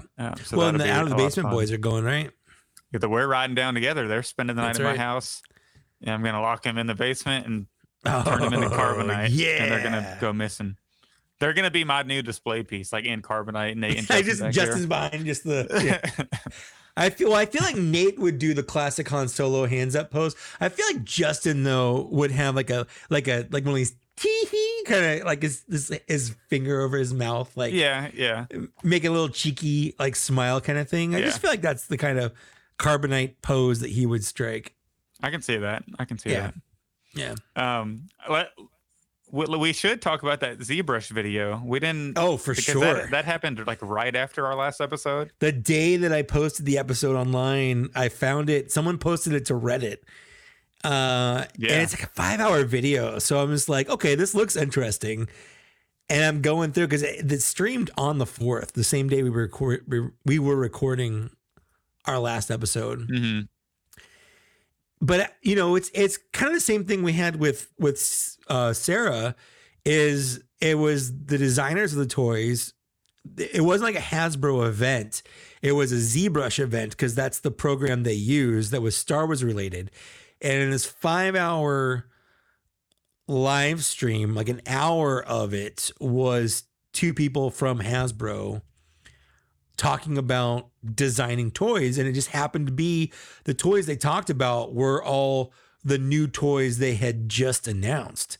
So as someone who doesn't super care, I mean, I care about the design and stuff, but I'm hungry for any information, obviously. Yeah, information about that Chrysanthemum and exactly R2 and all that. Yeah. So the first thing I was like, they're going to talk about the new R2. Cool. And Tom, the designer, posted it right next to the original R2, and I was like, "Oh man, that's exactly what I was hoping to see." So it was kind of great. Size is amazing. Like the R2 is like confirmed. Yep. Like looks to be perfectly in scale. It's much larger than the old version. Yep. Which is going to be awesome. That was a big concern among collectors. The only valid concern I still see people talk about is the color difference, and I can see that. Honestly, I get it. Some people like the navy blue versus the brighter blue. And I get that. I think that's a valid concern. I understand it. I really, I can go. I don't care either way. Because I feel like when I picture R2, it's just blue. Yeah. You know, and I'm colorblind. So fuck do I care? There you go. Yeah. R2 is red to you for all you know. But so that's, and they got into, since it's, I guess, kind of 2 weeks old now, we don't have to go too deep into it, but they show what all they show. No, but I'm the one that discovered it, okay? Oh, and everyone else is talking about it, and I'm the one. No, just. They went into Chrysanthemum, R2. They did. The new Clone Wars stuff a little bit. They talked about the new Din Djarin, which was super interesting. Since that's an all new body, they talked about the new sculpted joints for it, which is interesting. Underneath the head, because it's a new head, new helmet, new bucket. Because obviously the original one they made off all concept art. Mm-hmm. It was not made because it came out before the show came out. So what they had, kind of what we talked about with Sarah, that came out in 2019. They were probably working on that back in like 2017, honestly. Mm-hmm. Like that's how far back a lot of the stuff goes. So the head and stuff wasn't accurate because that's just what they had on hand. So it was nice to get an all new sculpt, and underneath that helmet is a full Din Djarin, Pedro Pascal head, but I don't think it's painted. I just think they have a sculpted head underneath it, just like the Boba Fett. And the clones we've gotten. Yeah, and the clones and stuff. The sculpted head, but because if it were painted and removable, they would have showed that off. So they're going to save that for like a build-up pack or something. Yeah, for sure. And then that was my first thought is, okay, in the future we're going to get. They're going to do a pack with Grogu, and it's going to recreate the scene where he takes off his helmet or whatever, and we're going to be suckers and buy it, and then it's going to go on sale for $31. I know, 100%. But it's got the painted head under, so we need it. And we want it for that. Yeah. Because we're some shills. We Not even a question. So that'll be awesome. But everybody should go check that out. Yeah. To get some really cool details on the figures. Yeah, just type in ZBrush. It's their channel. Mm-hmm. And like I said, it starts about an hour and a half into the 5-hour stream. Is when the Hasbro stuff starts. And if people don't want to go watch the video, you can actually, didn't you post pictures on your Instagram? I did. I posted pictures on my Instagram. Yep. You can go to, I know a couple people did that, but you were like the one that really let everybody know. They're just taking my pictures. Everyone was just taking my pictures. That's all. I'm fine with that. Yeah, I'm fine with it. It's fine. I posted them to my Instagram story. You did. Thank you. And I tagged you in both of them. You did. No, thank you. I think my biggest letdown was they didn't talk about the Magna Guard, because there's two things. Like I want to know about that. Is it an alternate head, or is it a piece that comes off with that wrap? And I also want to know about the fingers. And they didn't talk about either of those things. So. Wouldn't it have been awesome if Sarah sculpted the Magna Guard? I know. Right. I know. I don't think she did. I think that would be on her Instagram if she did. Because I don't think she's done a whole lot of Star Wars lately, other than like that Tala, and the Mon chieftain, Mothma, and the Mon Mothma. Yeah. I mean, those are three pretty recent figures. Yeah. I think she was on another podcast, and I wish I could remember it off the top of my head. It's like the General Kenobi one. General Kenobi Bunker. Yeah. Another. Sorry if you're listening. I'm just mistaking the name, but I think on that podcast she mentioned she's not currently working on anything for Star Wars, and she's been doing less, and she wants to get back into doing more. But everybody can go listen to that. Wilbon, thanks for joining. looking forward to seeing you at ICCCon in a week if you're still going. I hope so. So I say we move on and talk about Visions. Yeah. So full spoilers for Star Wars Visions going forward. So if you haven't seen, I mean, there's really nothing to spoil. Not so really. If you haven't seen it, it's not like there's like a plot throughout it. It's just a bunch of individual things, you know. So overall, well, it's basically it's very similar to season 1 in terms of how it's laid out, where every story is self-contained. Yeah. It's more about the studio putting their own personal art style into a Star Wars story, I guess. Yeah. But I feel like overall, this season, I feel like every episode could be canon. Whereas the first season, I feel like most of the episodes didn't feel like they could be canon. Like there was too many weird things happening or differences, or it wasn't really Star Wars. Like with the, you know, the one with the twins, like what Empire terrible. Is that? You know, like they're like walking around in space without helmets on, things like that. Like there wasn't, I feel like there wasn't anything weird in this. Even the first episode of the show with that crazy art style, I still feel like, you know, crazy art style aside, the story could still take place in the Star Wars universe. In like Star Wars, yeah. Exactly. Yeah, for sure. Yeah, so overall thoughts on season 2 of Visions? I loved it. I'm if I ever go back and rewatch Visions, I will pretty much 100% of the time choose to rewatch season 2 over season 1. Really? Wow. Yeah, I liked it a lot. I have an official ranking of them.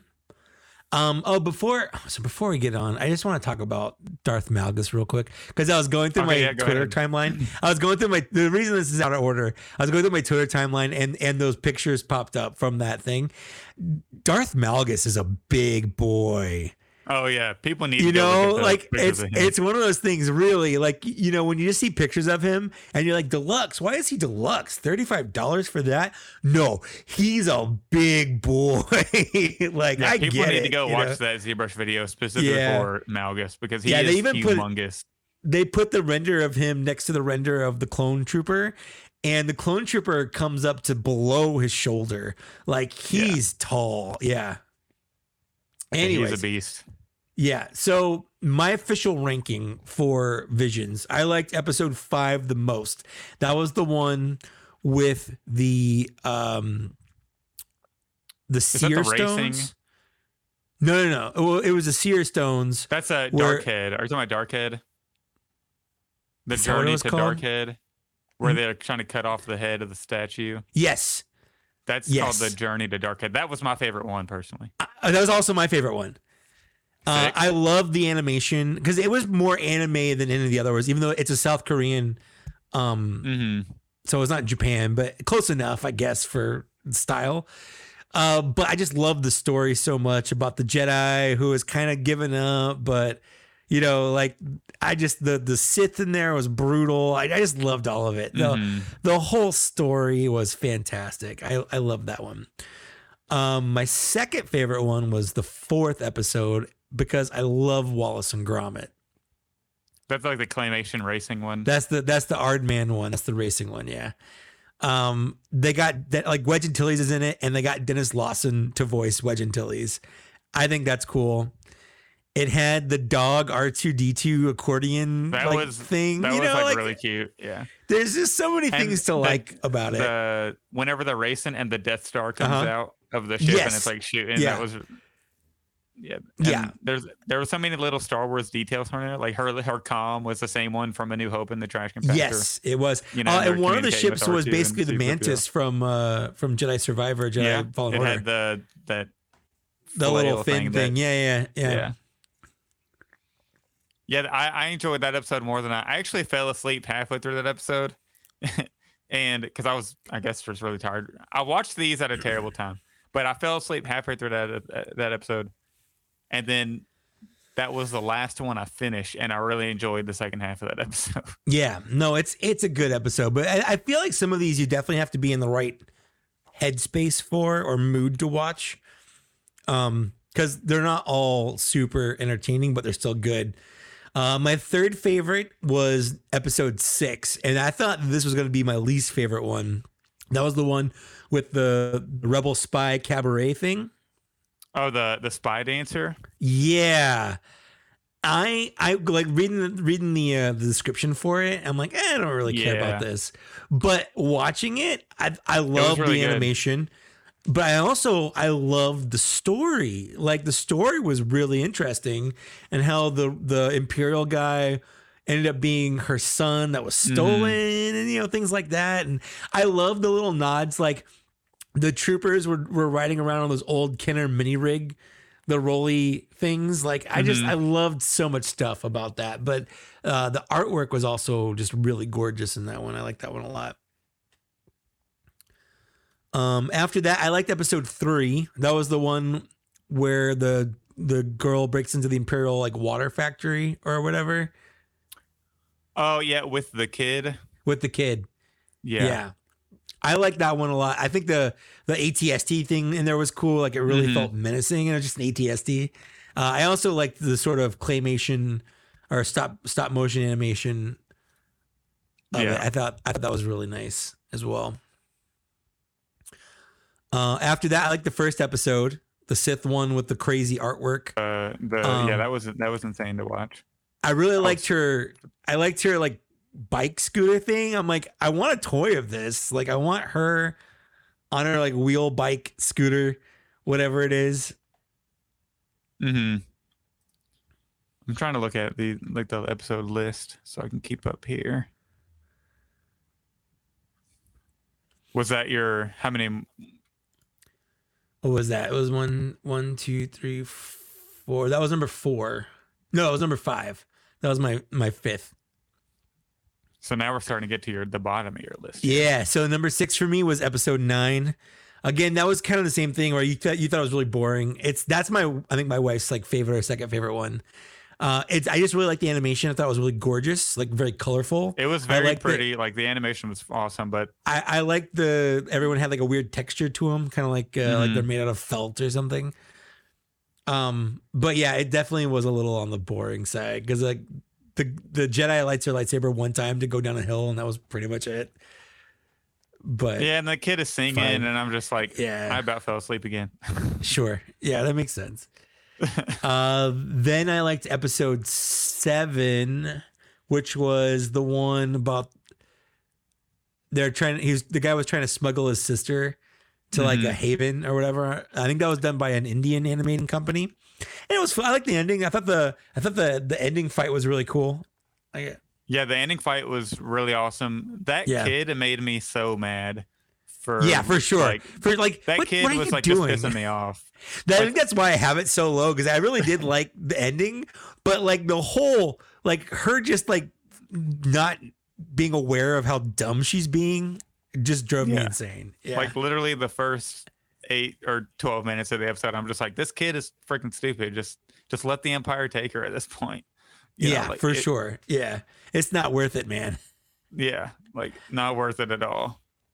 And then for my second least favorite, and I still like this one, but it was so dark, like it made me depressed. And that was the second episode. That was the one about the girl, the Screecher's Reach. Yeah. Where it's like, they're on an adventure and it's kind of fun. And then all of a sudden this girl's fighting a Sith witch or whatever. And then at the end, like she basically gets recruited to be a Sith apprentice. And you're just like, what the fuck? Like, that's so dark. I like the animation fine. It was by that, I can't remember, is it Cartoon Saloon? They've done a bunch of really pretty movies. I think it's an Irish-based animation studio, and that's one of the things I like about this is every episode just felt so beautiful in its own way. Like it felt unique, but totally. God, was that a dark episode.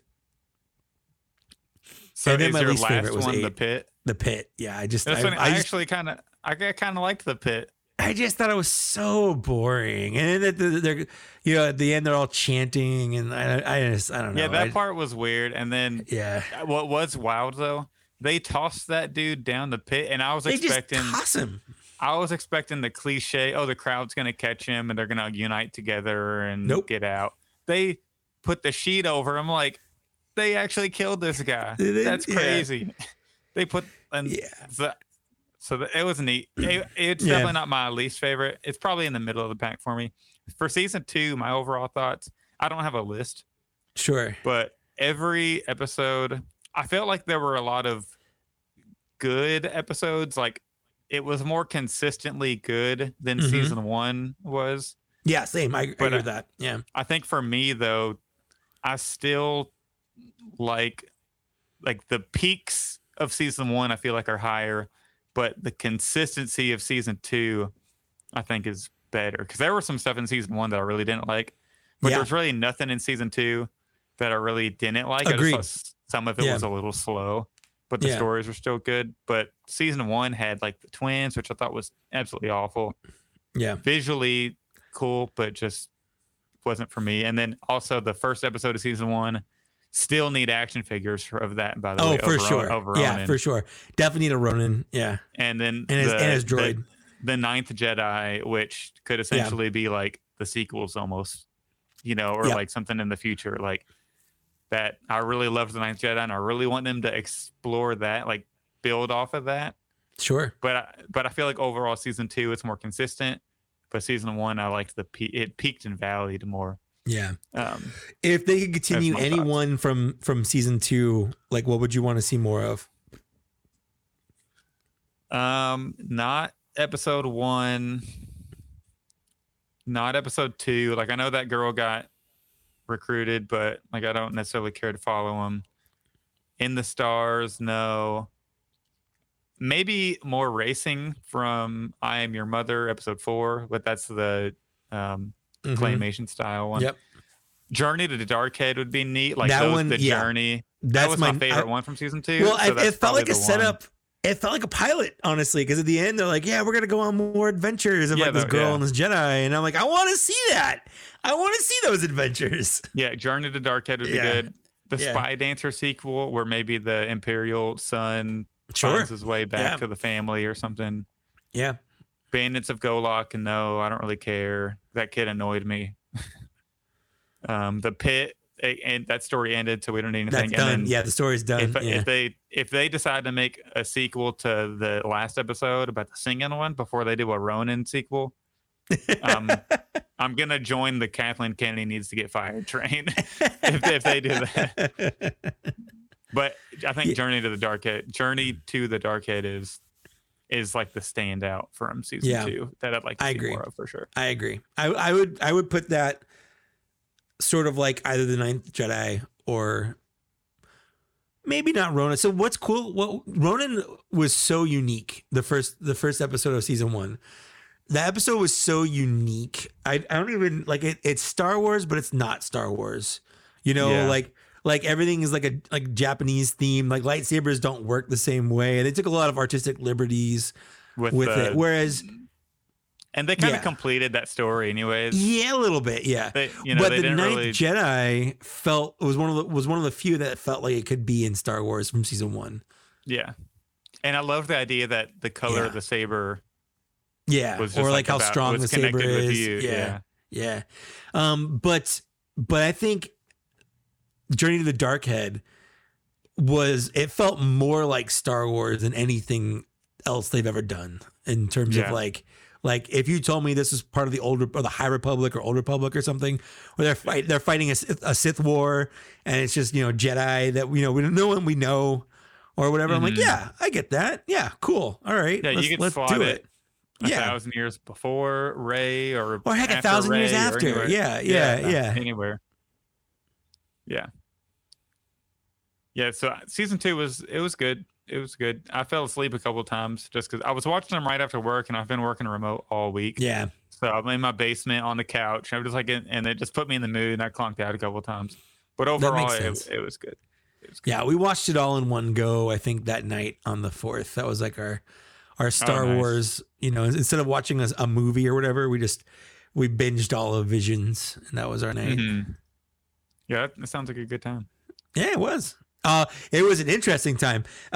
So we're watching Visions, right? And we're too lazy. It's late at night because we just recorded our last episode. So and my time was like 8 o'clock at night, and I didn't want to cook anything because it's like super late.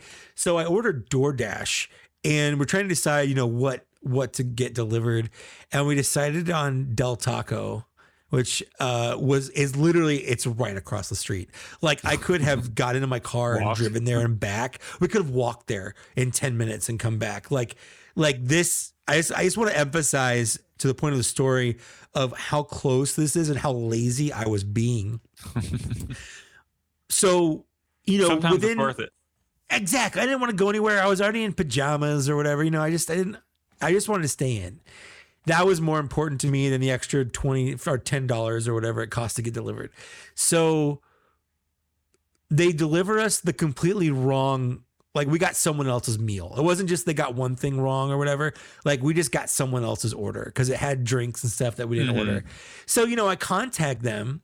And meanwhile, I've got this person's food. I don't know if they're going to come back for it or whatever. I don't want to touch it. It's not my food. So I put it on the counter. And then we're messaging DoorDash or whatever. And they're like, okay, we'll just reorder it for you. And so we go watch more. The food we got is sitting on our downstairs counter because I don't know what to do with it. Now we're going to wait another 10 or 15 minutes, you know, for the next order to come in. And then we watch a whole episode of Visions, and I got a message saying that our order has been canceled. And I'm like, what the heck? So we're back on, you know, messaging DoorDash because like, what the heck? Oh, I get canceled. Like, we don't know, but we just refunded you all the money as a credit. Just put the order back in again. So I'm like, okay, this is the third time we'll reorder it. And so I reorder it again. We're waiting 10 minutes, and I can see on the app that the person to pick up our food is like there. Like they're there. And keep in mind that at this point, it's been like 45 minutes and I could have just driven there and come back in 10 minutes. You're learning your lesson. Exactly. So we're upstairs, we're reordering our food. We put it in, we see the person waiting there. And then I get a message from my Ring doorbell that someone's at our front door. And I'm like, oh, maybe it's like the first person coming back with our food or whatever. And I hear the door open and I'm like, that's weird, and close. And I look outside, I'm like, there's nothing. I'm like, what is happening here? And then I get a call from DoorDash and I answer it and they're like, hey, I'm your driver or whatever. This is Del Taco. Del Taco wants to know if you're really meant to order this food 3 times. And I'm like, yeah, I haven't gotten it. Like, I just want my food. And then while I'm on the phone, my wife yells down, Mike, someone was in our house. And I'm just like, oh my gosh. I'm like on the phone with DoorDash. My wife's like, you know, she's only yelling because like she's talking to me from upstairs. You know, she was freaked out or anything. But like someone randomly had just come into our house. And the only reason our door was unlocked is because of the whole DoorDash like thing. I forgot to relock the door. So it's like someone walked in and walked back out. Anyways, we eventually got our food, but someone, I think it was our next door neighbor, they had someone visiting and they just walked into our house, like the wrong house or whatever. It was just a whole weird night. It took an hour. There's some weird energy around there. It took an hour for us to get food that was right across the street. But while we were waiting for our order to come the third time, I broke down and started eating the food that we got originally. So that when we got our actual food, I wasn't even hungry anymore. Oh my gosh. But it was the principle of the matter because I wanted the food I ordered. You know, when you want something, you want it. Was it at least good, like leftover for the lunch the next day, or? Honestly, I think we ended up throwing it away because it's Del Taco. Like it's just gonna no one wants day old tacos from Del Taco. I don't know. So it was a whole thing, man. Since I don't live near Del Taco, it's like Taco Bell, but yeah. But I've seen the debates online, Del Taco or Taco Bell. So which one do you prefer, Del Taco over Taco Bell, or is it more of a convenience thing? I vastly prefer Taco Bell. Oh, really? my wife hates Taco Bell. That and Del Taco's right across the street. So the whole point was that it would come the fastest of any of our food. Yeah. Except for, it took an hour and a half. I don't mind Taco Bell. Like when I'm in a pinch, I'll get a beefy 5-layer burrito, and then the nacho dip on the side.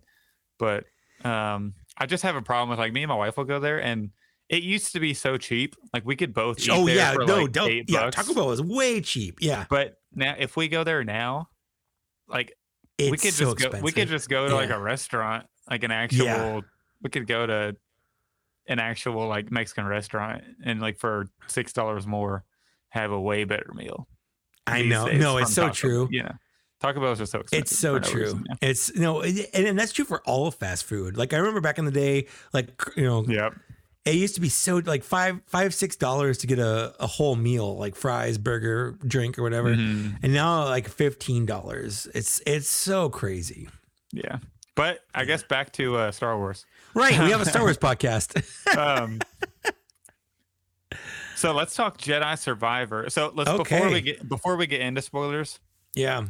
Let's do. Well, I guess people are sticking around because of Vision spoilers. So should we do some spoiler-free stuff before spoilers, or just go right in? Yeah, let's just talk. I know we're going to talk about it. We're going to talk about spoilers, all of Survivor. Full spoilers. Yeah.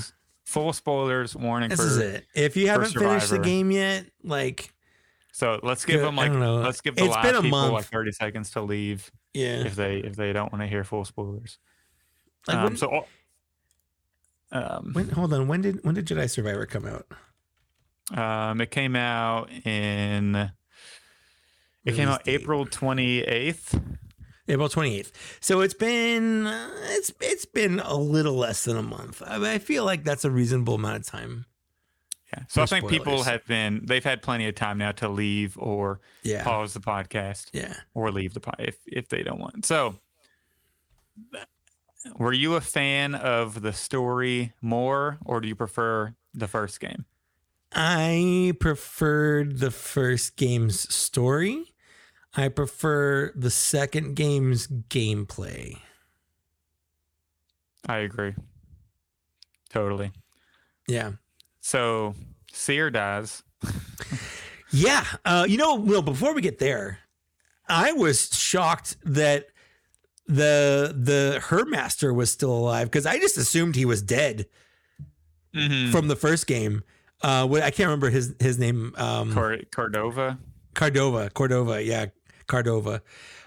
Just from how they talked or whatever, he was a hologram the whole time, and I just assumed because of that he was dead, but nope, he's there. He's alive. He's just a guy. Of course, he dies too. Fucking Bode. Yeah, the thing I liked about the story in the game Survivor, they weren't afraid to kill people.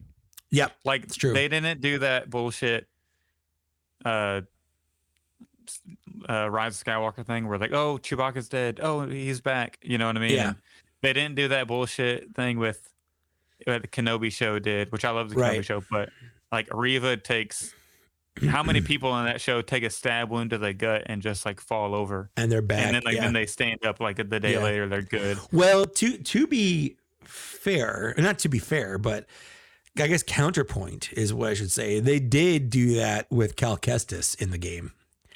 Yeah, that's true. But they were like, they killed people and they didn't, like, people legit died, and they let Cal, they let Cal be brutal. Like, bro shot Bode when he was defenseless. And in front of his daughter. In front of his daughter. And I was cheering my ass off, because that does, like, next time somebody says Disney is like soft and ruining Star Wars, like, go watch that shit. Dude just murdered his. Well, that's also just not true. Watch Rebels, watch Rogue One, and Kanan gets killed. But like, they weren't afraid to give people the axe. And the Kenobi show was because Reva should have taken the axe versus Vader, because that twist was enough. Like that she was like, that was a good twist. But then she survived. Like, I agree. There would, unless they do something with her character, even if they do, like, you're right, I agree. It would have been more interesting if she had died in the story, and I would have cared more had she died. And that's just one of those things that, with Vader specifically, I don't mind they put him in stuff, but you can't he can't lose. You know, you can't make Vader like the villain of the week that always like, I'll be back next time or whatever. You've thwarted me again. Like, you know, because like in Rebels, you know, got Seer. Yes, absolutely. But it was a brutal fight. And I'm not one of those people that's like, oh, Seer shouldn't have been as good. No, like I thought that was great. I thought the way that they handled the fight was fantastic. A lot of people are saying like, how could Seer damage Vader that much? If you actually like pay attention to it and look back, because trust me, I fought Vader like 40 fucking times. I saw those cutscenes like way more times than I should have. It was a really annoying fight for sure. I think she only gets one real saber contact on him. And if you remember, in Empire Strikes Back, Luke, barely trained, gets a good shot on Vader's shoulder, and then he becomes furious, puts two hands on it. Seer, the really only bad thing that happened to Vader in that whole fight was she used the Force to drop a flaming library bookshelf on him. And that's and then he comes up from that and fucking kills her. Like that's it. Oh, and the fight gets way harder after that, for sure. And she doesn't even really do anything that damaging to him. It's just dropping that. It's mostly just the environment that got him beat up, not necessarily her. So really part of it's because it's a video game. You know, it's really hard to tell how many hits you get on him because she hits him a lot. Like when I was fighting him, I was hitting him a lot because it's a game. He has a health bar. But I think that's how you show progression. You know, 100% agreed. But I think a lot of people they don't really look at it like that. They just see I've hit Vader a bunch, you know. Oh, look how damaged he is. You know, he got brutalized. But it's more like just that one thing. You know, if the bookshelf didn't fall on him, then he would have been pretty clean, other than maybe a dink or two. Right. So the people complaining that Seer was able to do that, like I don't really buy it. And she's also a Jedi Master who's been active this whole time in the dark times. And Kenobi was able to damage him pretty good. And he was mostly inactive. And he's also Obi-Wan Kenobi, but he's also Obi-Wan, But she's a Jedi Master who's still in practice. To your point, like even at the end of the first game, like Seer, it's not like Seer didn't have any talent. Like she was taking out Inquisitors and stuff, no problem. And when they were storming the fortress, you know, like she's not a slouch. Yeah, absolutely. Yeah. But yeah, I mean, I'm kind of glad. I'm not glad she died in the fact that like, oh yeah, she's dead. But like I thought it served the story well. It gave Cal, you know, that whatever push to the dark side they're going for, where he's kind of like embrace the going dark, back and forth. Yeah. And I think the story is interesting. Yeah, I'm excited for the trilogy. I think they announced that they've always kind of seen it as a trilogy. So hopefully the bugs are better on the third game they do. Oh yeah, it was so buggy. Like the frame rates dropping on some cutscenes and parts of the game. Frame rates don't bug me that much. Like I get it. I get it, but it's not a deal breaker for me unless it's just so bad. And I didn't think it was that bad. Like I noticed it, but what did bug me were just the random ass bugs or the game crashing. I got caught in a really bad bug where I was like, I dropped off a ledge and I was completely stuck. And the only thing I could do is ignite the saber on, and I could just spin, but he wouldn't let me jump. It wouldn't let me walk. You couldn't die. So I had the same problem. I had to turn off the game, and like there hadn't been a rest. What are they called? The rest area things. The rest area meditation thing. Yeah. And for a while, so I had to like restart. I was pissed off. I had the exact same problem on one time. It was just me jumping, and I was just stuck in the air. And I could spin around, I could ignite my saber, but I couldn't do anything. I'm just like, you just get stuck I guess in certain little like It just happened like a couple times throughout the game. But for a game that's already been released, already been delayed, it was pushed back one time. Like they got to get some of that. I was also a little disappointed in some of the graphics were great, but I was expecting like some of the cutscenes to be like the PS5 Spider-Man quality, because that game was like still probably the most HD I've ever seen. Agreed. Some cutscenes, and even like in the game, if you just screenshot, there like some of the most 4K like HD things there, but it was like HD, and I have like a HD 4K TV, but like it wasn't as great as I was hoping it was gonna be that, but it just wasn't quite that. I didn't think it looked really any better than Jedi Survivor, honestly. Like, sure, maybe a little bit, but not to the point where I'm now playing it on a PS5, like over a PS4. I guess I was expecting a little more. Yeah. It didn't feel like that it was like the new, like the most upgraded graphics, Yeah. In my opinion. But I still enjoyed it. Yeah, it was a great game overall. The story, was really awesome. Yeah. But and fucking Bode, man, I wanted to figure that guy so bad throughout the game, and then now I don't. I mean, if they make one, I'll buy it. But still, I'll buy two and stomp on one of them. But that dude, I was not expecting that Bode twist. Like that actually got me. I'm glad I didn't get that spoiled. I got Vader spoiled, but I kind of knew he was going to show up eventually. I didn't know he was going to be leading that surge on the Jeddah temple. I got the Vader that he was in it spoiled, but I didn't know any context around what was happening there. I didn't get spoiled was Boba Fett, and that was a fun surprise. Yeah, I still haven't. I got that spoiled for me, but I haven't been to that part yet. Yeah, you have to complete all the bounties. Yeah, that's the last bounty. Yeah, so I'm looking forward to doing that. Yeah. Wilbon says we should do a Black Series Cantina battle for a night. You know what? That's funny, Wilbon. You don't have to convince me to do that. It's true. That's the guy you got to convince. He's owned the game for like a year. I convinced him to buy it. I own it, and he hasn't played it. Me and Lance Peter Luke. You know what? Also, I have Squadrons. I love Squadrons too. We could have a dogfight. We could see. I played Squadrons for like half an hour or an hour, and I was like, "This is hard. I can't do it." And I gave up. Oh, I love flight games. Those are my favorite. I was like, "This is way too hard. I just can't do it." I loved X-Wing and TIE Fighter back on PC and stuff. Those are my jam. So I think for Squadrons, I ended up just watching all the stuff on YouTube, like the cutscenes and all that for the story. Yeah. So on the third game, do you think they're gonna do like a God of War or Last of Us, where it's like, Cal Kestis going around with Bode's daughter? It sure seemed to set up that way because she's literally on the Mantis. Yeah. That or on Kobo, she's hanging out with the plant lady on the roof because I guess they didn't want to put a little girl in a bar. Yeah, true. So they're probably going to maybe use that to play down he has to be there for her, so he's not going to turn to the dark side. Like maybe that'll keep him from going. He'll see what happened to Bode. But let's talk about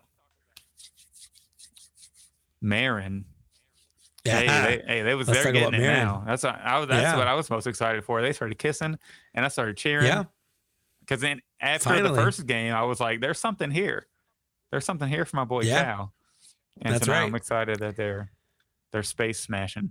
Yeah, I really like their banter. I like their love story. I like that Cal's like, he's like, fine. Like I guess like I'm not gonna be as Jedi as I should be. Is basically what he said. Yeah. I mean, the order died for a reason. 100%. I also love the fight on Jeddah where you're using her like transporty powers or whatever. Like that was a lot of fun. I had a lot of fun doing that. Yeah, her powers were really cool. What do you think of like the Spider-Man gadget, the pull gadget? I thought it was a little gimmicky. The ascension cable? Yeah, I thought it was a little gimmicky at first. And then I was like, I got used to it, but I still feel like it's a little not Star Wars, I feel like. It feels a little like Marvel-esque or something. Maybe a little bit. I'm like that better than I liked the whole jumping through a green force field so you could double jump and then triple jump again or whatever, That felt more in the universe than just, you can jump through force fields. Yeah, and then because she gives you that device and now you can like the little talisman or whatever. Them. Yeah, that was a little like is that canon? You know what I mean? Like stuff like that. Like, how come Luke's not doing that? Or how come a Night Sister thing? Yeah. If only Obi-Wan had that on Phantom, on Naboo, Qui-Gon would still be with us. But right. All these gadgets, but yeah, that felt a little like not But it's a video game. They're gonna. Yeah, and that's the thing. You have to take a lot of the stuff in terms of it's a video game. Like, should you be killing a lot of these guys in one hit? Absolutely. You have a lightsaber. Like, there's no question that most of these stormtroopers and stuff that take 2 or 3 hits to take down, or those stupid the Raider guys that are pains in the asses, or those stupid chickens that can kill you. Well, those piss me off because they have all their attacks are the red. You have to dodge it. You can't do anything about it. But it's a video game, and they do it because it's a video game. Yeah. But the most bullshit of all the bullshit were the Rancor and the Ogdo Bogdo one-hit kills.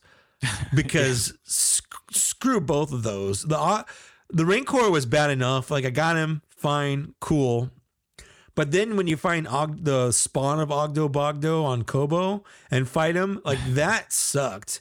But then on one of those force tears, you have to fight him and Ogdo Bogdo at the same time. And that double sucked. Those force tears are a lot of fun. What do you think about them? I think they're a great addition to the game. Oh, I like them. The first one took me a little while to figure out. The first one I found was the one where the force field was coming towards you, and every time you jumped, it switched back and forth. And I was like, what is happening? Like, it took me like 3 or 4 deaths to figure out that it switched when I jumped, because I was always trying to time it. Like, it's coming in and I'll jump, but then because I jumped, it would switch, and I'm like, what the heck? So the first one I came across, it was a bunch of droids. Yeah. The one we have to kill like 100 of them or whatever. And then a bunch of purge troopers. Oh, well, I guess I can't remember what the first one. I feel like the second one I did was nothing but droids, and then the first one there was like 2 purge troopers, a couple super battle droids. Yeah. And then that was pretty difficult. The most annoying enemy in the game, though, that's not like a super big beast. Yeah. Or plus also the chickens. But that's not the chicken. Yeah. But like for troopers, the flame trooper, dude. The flame troopers. 100%. Because you can't even pull him towards you if he's flaming thing. Like, it sucks. The flame troopers were so like bothersome to me. Like, and I never got to do the like, I need to go back and do the where you pull and you turn the flame trooper around and spray the fire. Like, I was never able to pull that off with a flame trooper. Oh, that was one of the most fun features of this. Yeah. I didn't go down that path at first of like pulling and pushing things, but once I started, I was like, okay, this is actually a lot of fun of making them kill each other. Yeah, I felt like I was going through the game so fast. By the time I got to the end, I was like, wait, I can like pull and turn people around. I remember this from the trailer, so I never did it to a flame trooper, but when I do, I'm going to go back in and do all the side stuff, and I'll do it for sure then. I pretty much completed everything on my first playthrough. Before I was trying to get as much done before Zelda came out as I could. So I 100% did Kobo.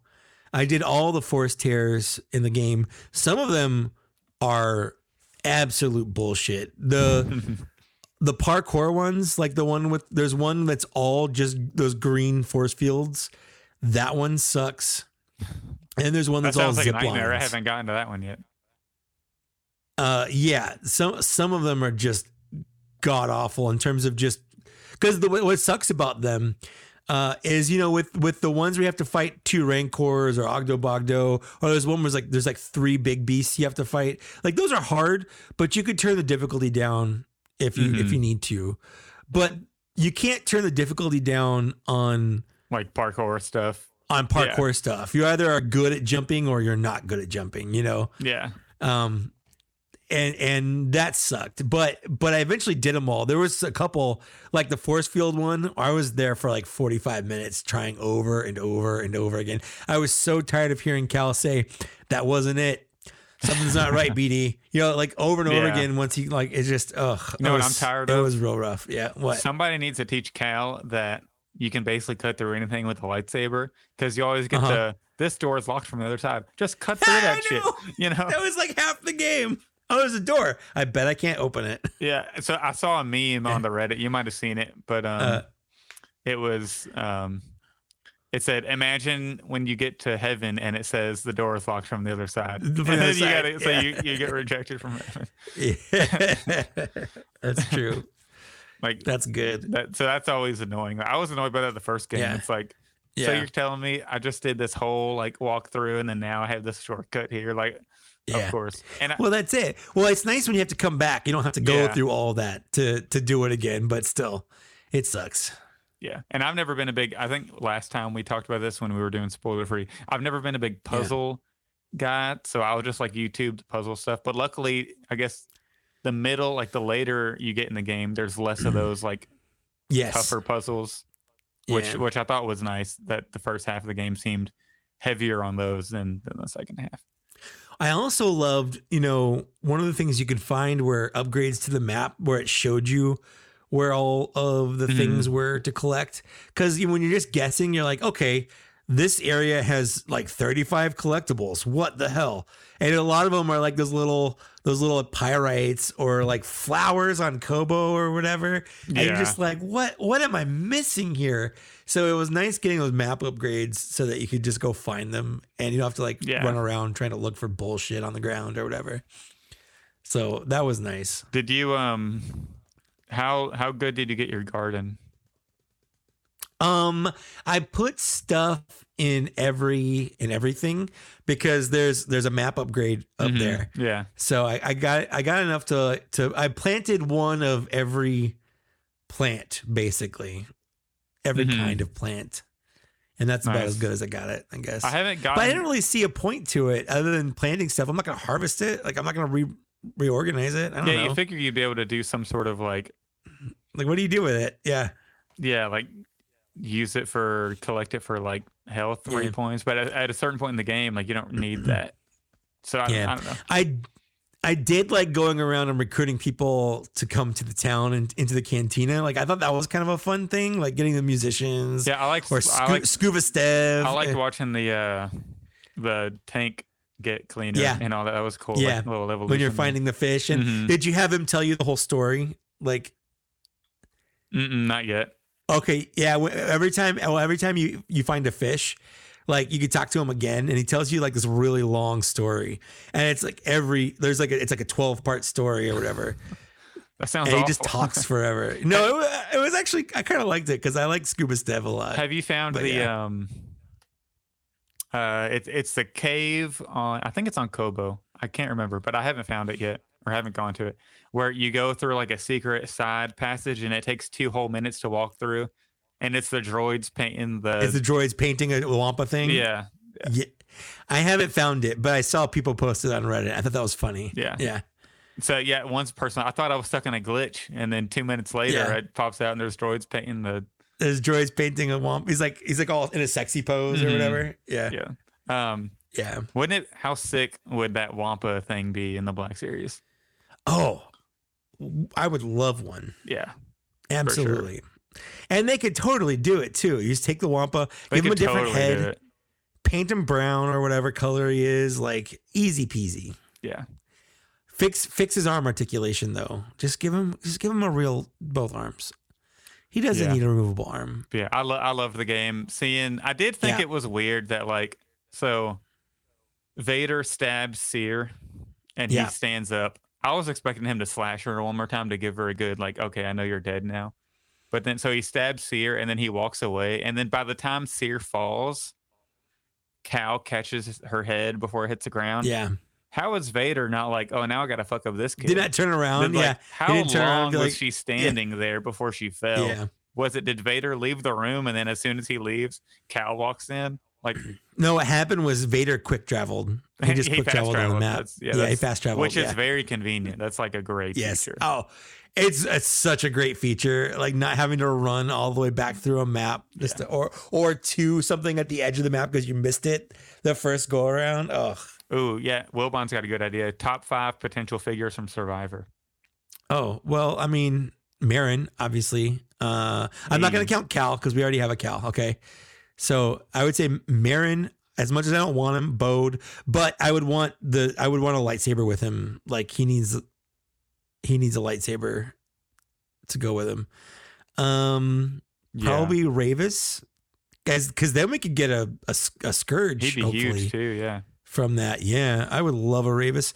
Obviously I can't remember the guy's name, but Dagon. Yeah, whatever. But I think I would want the force arm that he has when you get him into like the second or third phase. Because it's like a see-through transparent arm. Yeah. I think I would prefer him to have that. Just because I think that'd be cool more fun. If it was like removable and you could put a little cover attachment, like a skin sort of, so you could have the option. They could do it if they had the budget, or like if they want to allocate that much resources towards it. Yeah, but I think that would be issue. That would be cool. That's the issue. Yeah, Dagon would be good. I'm not going to count stuff that we've seen in other canon like Vader and sure, and the Super Battle Droid. Like Super Battle Droid would be great, but. Yeah, or Magna Guard stuff that's like from that. The game, and like the Droideka, but for Survivor specific, like Bode, especially at the end. I'd want what's his face, Grievous, or not Grievous. What's the forearm guy's name? Is it Grievous? What? No. Oh, Grease. The little guy. Grease. That was it. I can't remember when I said Grievous, and it was starts with a G, and my brain would not get off Grievous. I feel like I prefer his Fallen Order look more, but I can't remember. Well, what I like about it is there's clearly a story about how he lost his hand, and we don't get to see it, but they talk about it. Yeah. And it was one of the reasons he does have a metal why they broke up or whatever. But maybe him on his chair would be pretty cool, like from the Cantina. Yeah, and then obviously like a seer, like Jedi Master Seer. A Jedi Seer, yeah. Would be sick. A Jedi Seer would be that'd be cool. a lot better than her Fallen Order look. Her like just I much preferred her look, in Survivor over Fallen Order, yeah. Yeah, I prefer Grease's Fallen Order look though. Oh, that's fair. I'm looking at it now, like the red with the shorter chops. Like the long chops are cool too, but I like the shorter, just in the clean chin, the shaven chin with the big chops there. But I mean, either one, Grease would be really cool. You know what I would like from the game? A Rancor. All right. Well, thanks for listening to episode. Yeah, I mean, we could have had one, motherfuckers. Oh, Gamer Zone 24 says he lost his arm in the Jedi Battle Scars book. Okay, I know that there's a book that came out that takes place in between the two games, and that makes a lot of sense. That probably fills in a lot of those holes. Maybe I'll get that on Audible so I can. Yeah, is there like a comic book for Cal or anything in between? I don't think so. Just that one book. There's the book. It's just the book. Yeah, I'm surprised they haven't done comic stuff with him. Sure. I mean, I want to see more. Yeah. I definitely want to know what's going on because he's like we said. I don't want to say Gray Jedi because I don't think Gray Jedi is a thing, and I will die on that hill. But he's definitely struggling with the dark side of the Force more than he was. Yeah, and I think because I mentioned in the game, and it's like hinted at through not even hinted at. It's like covered in other Star Wars mediums where every Jedi has to face the dark side at some point. Yeah, and I feel like this is just his, and he's doing it in a much more difficult time to manage. Probably because he doesn't necessarily have because he doesn't have any other Jedi. He doesn't have any support. Yeah, exactly. So, and so I feel because we saw Ezra deal with it, we obviously saw Anakin fail to deal with it. Yeah, when we've seen all these, Seer dealt with it in the first game for the most part. So, and we've seen like that one guy on Dathomir in the first game, he fell. Yep, all these Inquisitors, absolutely, been influenced by it. Yeah. And I was surprised to see the ninth sister. Is it fifth ninth sister? Yeah, I was surprised to see her back in the game. Mm-hmm. Yeah, that was right at the beginning too. I was it was right at the beginning. Yeah. But yeah, it was a great game. I'm really like glad that it's finally, because I feel like we were looking forward to it for so long because it just takes so long to make these games. There's just so much effort they have to put into it, and I think it delivered. Me too. Yeah, I don't have any like big complaints other than some of the bugs, but really like with modern video games, there isn't like there's just bugs in mostly everything. I know it sucks, but that's just the way it is. But yeah, I absolutely loved it. Yeah. So my current plan, like I said, I stopped playing for the new Zelda game that came out, and then Final Fantasy 16 comes out. So by the time I'm done with Zelda and Final Fantasy, it'll probably be like the end of the year. And then my plan, hopefully by then, they've got a lot of the bugs, there's updates and stuff like that to fix a lot of the issues.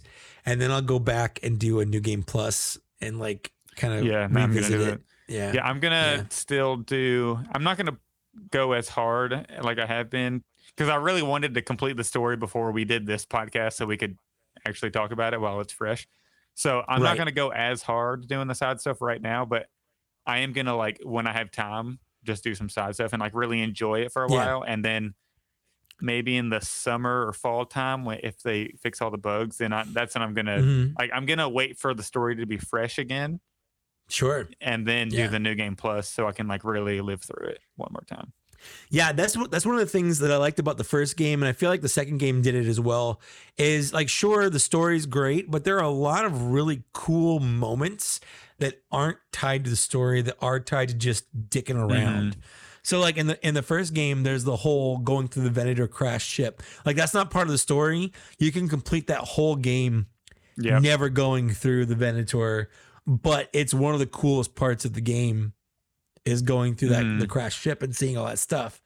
And there's stuff like that in Jedi Survivor as well, that like you don't have to do it to complete the game, but it's worth going through and seeing these little spots. Like, one of my favorite things is I went back to that Nova place, the Empire base. The Empire. If you do it afterwards, there's a bunch of Force echoes that weren't there the first time that show what happened after you left, where Vader and the Inquisitors came. Oh, really? Yeah. Oh, yeah. Sick. So it's I'm worth revisiting that now. Yeah. I'm excited for that now. That's awesome. Yeah, that was honestly my favorite parts of the game are like whenever you're walking around in the Empire stuff. Because one of my favorite parts of the first game was that very first mission where you're going through that starship, and there's all like the clone helmets and droids everywhere and all that. So like, that's always my favorite stuff, is walking around like the Empire bases. And whenever you're walking around, I need a Cal Empire, like Imperial. Oh yeah, when he was disguising someone as ISB, like that was fun. And I want to say, personally, the default hair for Cal in this era should be the windswept hair. The windswept hair. Windswept is real good. Yeah, it should be the default look for Cal, in my opinion. I did bandana because it went with. No, I did bandana, or I did the Ford chop, but because I did the Rebel jacket, Luke's jacket, but I made it purple, and it's like purple and silver, and I gave him white pants, and I feel like with the bandana, he just looked like this '80s glam rocker that I just really love. But I agree, the windswept hair is. It's a top tier hair choice. Yeah, so I just like really hope, since I'm holding out, and I talked about this last show, I'm holding out on the Cal that's currently released, even though it's in stock on Amazon right now. Like I've literally, when I finished the game, I was like so close to just like, oh, I need Cal though. I can't wait. Yeah, but I'm holding out hope for a deluxe build-up pack, whatever they want to do. I want him to have a crossguard lightsaber. I want him to have the sabers, and I want him to have. We need like an alternate head for like people who want long hair and people who want short hair. And we need to have like it'd be the perfect opportunity to release a figure and then release like sort of those, like whenever you were talking to Eric at SDCC or wherever it was, whenever you asked him about accessory packs, like this is the perfect opportunity because people want their figure to look like how they customized it in the game. So release a $25 accessory pack with like 2 or 3 heads, 4 different sabers, like blades, different blade colors. Day one, you know, like blade colors, lightsaber styles. Yeah, like I'd be all for that. What stances did you run? Ooh, so once I realized that, like, I mained double-sided and then cross-guard because I realized with double-bladed, I didn't like the dual wield. I felt that was weak. Me neither. Yeah, I didn't like it. I felt like I wasn't doing any damage and I couldn't block anybody for some reason. Yeah. But I felt like with dual wield or with double-bladed, I could really kick people's ass, like if I was to be faster than them and do a lot of damage. And then with cross guard, with the bigger beefy guys, you could block their attacks, and then you could parry and just really like do damage with that off the parries. One of my favorite parts of cross guard is beefing it so when you did the blaster ricochet, it would hit back harder. Like those, if you ricochet like a droidica blast, it would take out the shield in one hit. Yeah. So I mained cross guard, but then I really enjoyed the blaster stance. I liked all the little flourishes and stuff he did. That was just more of a fun kind of thing. But the blaster stance is how I beat Ogdo Bogdo, both of those. Like, oh, right, nice. Yeah. So because with them specifically, I know the crossguard did more damage, but it was just too slow. And I didn't like that it does that kick. Like if you're running at someone and it does like the drop kick at them. Yeah, I thought that was dumb because I just want to like that doesn't do any damage.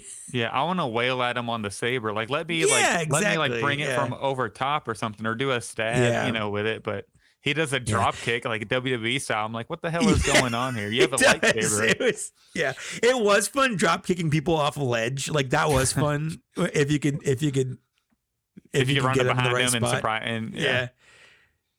But yeah, I thought that was like one of the weaker parts of it. But overall, I thought the cross guard and then the double bladed was the best combo for like quickness. I could have quickness and then I could have the overpower. Yeah. Because I was with Ravis, I texted the group chat.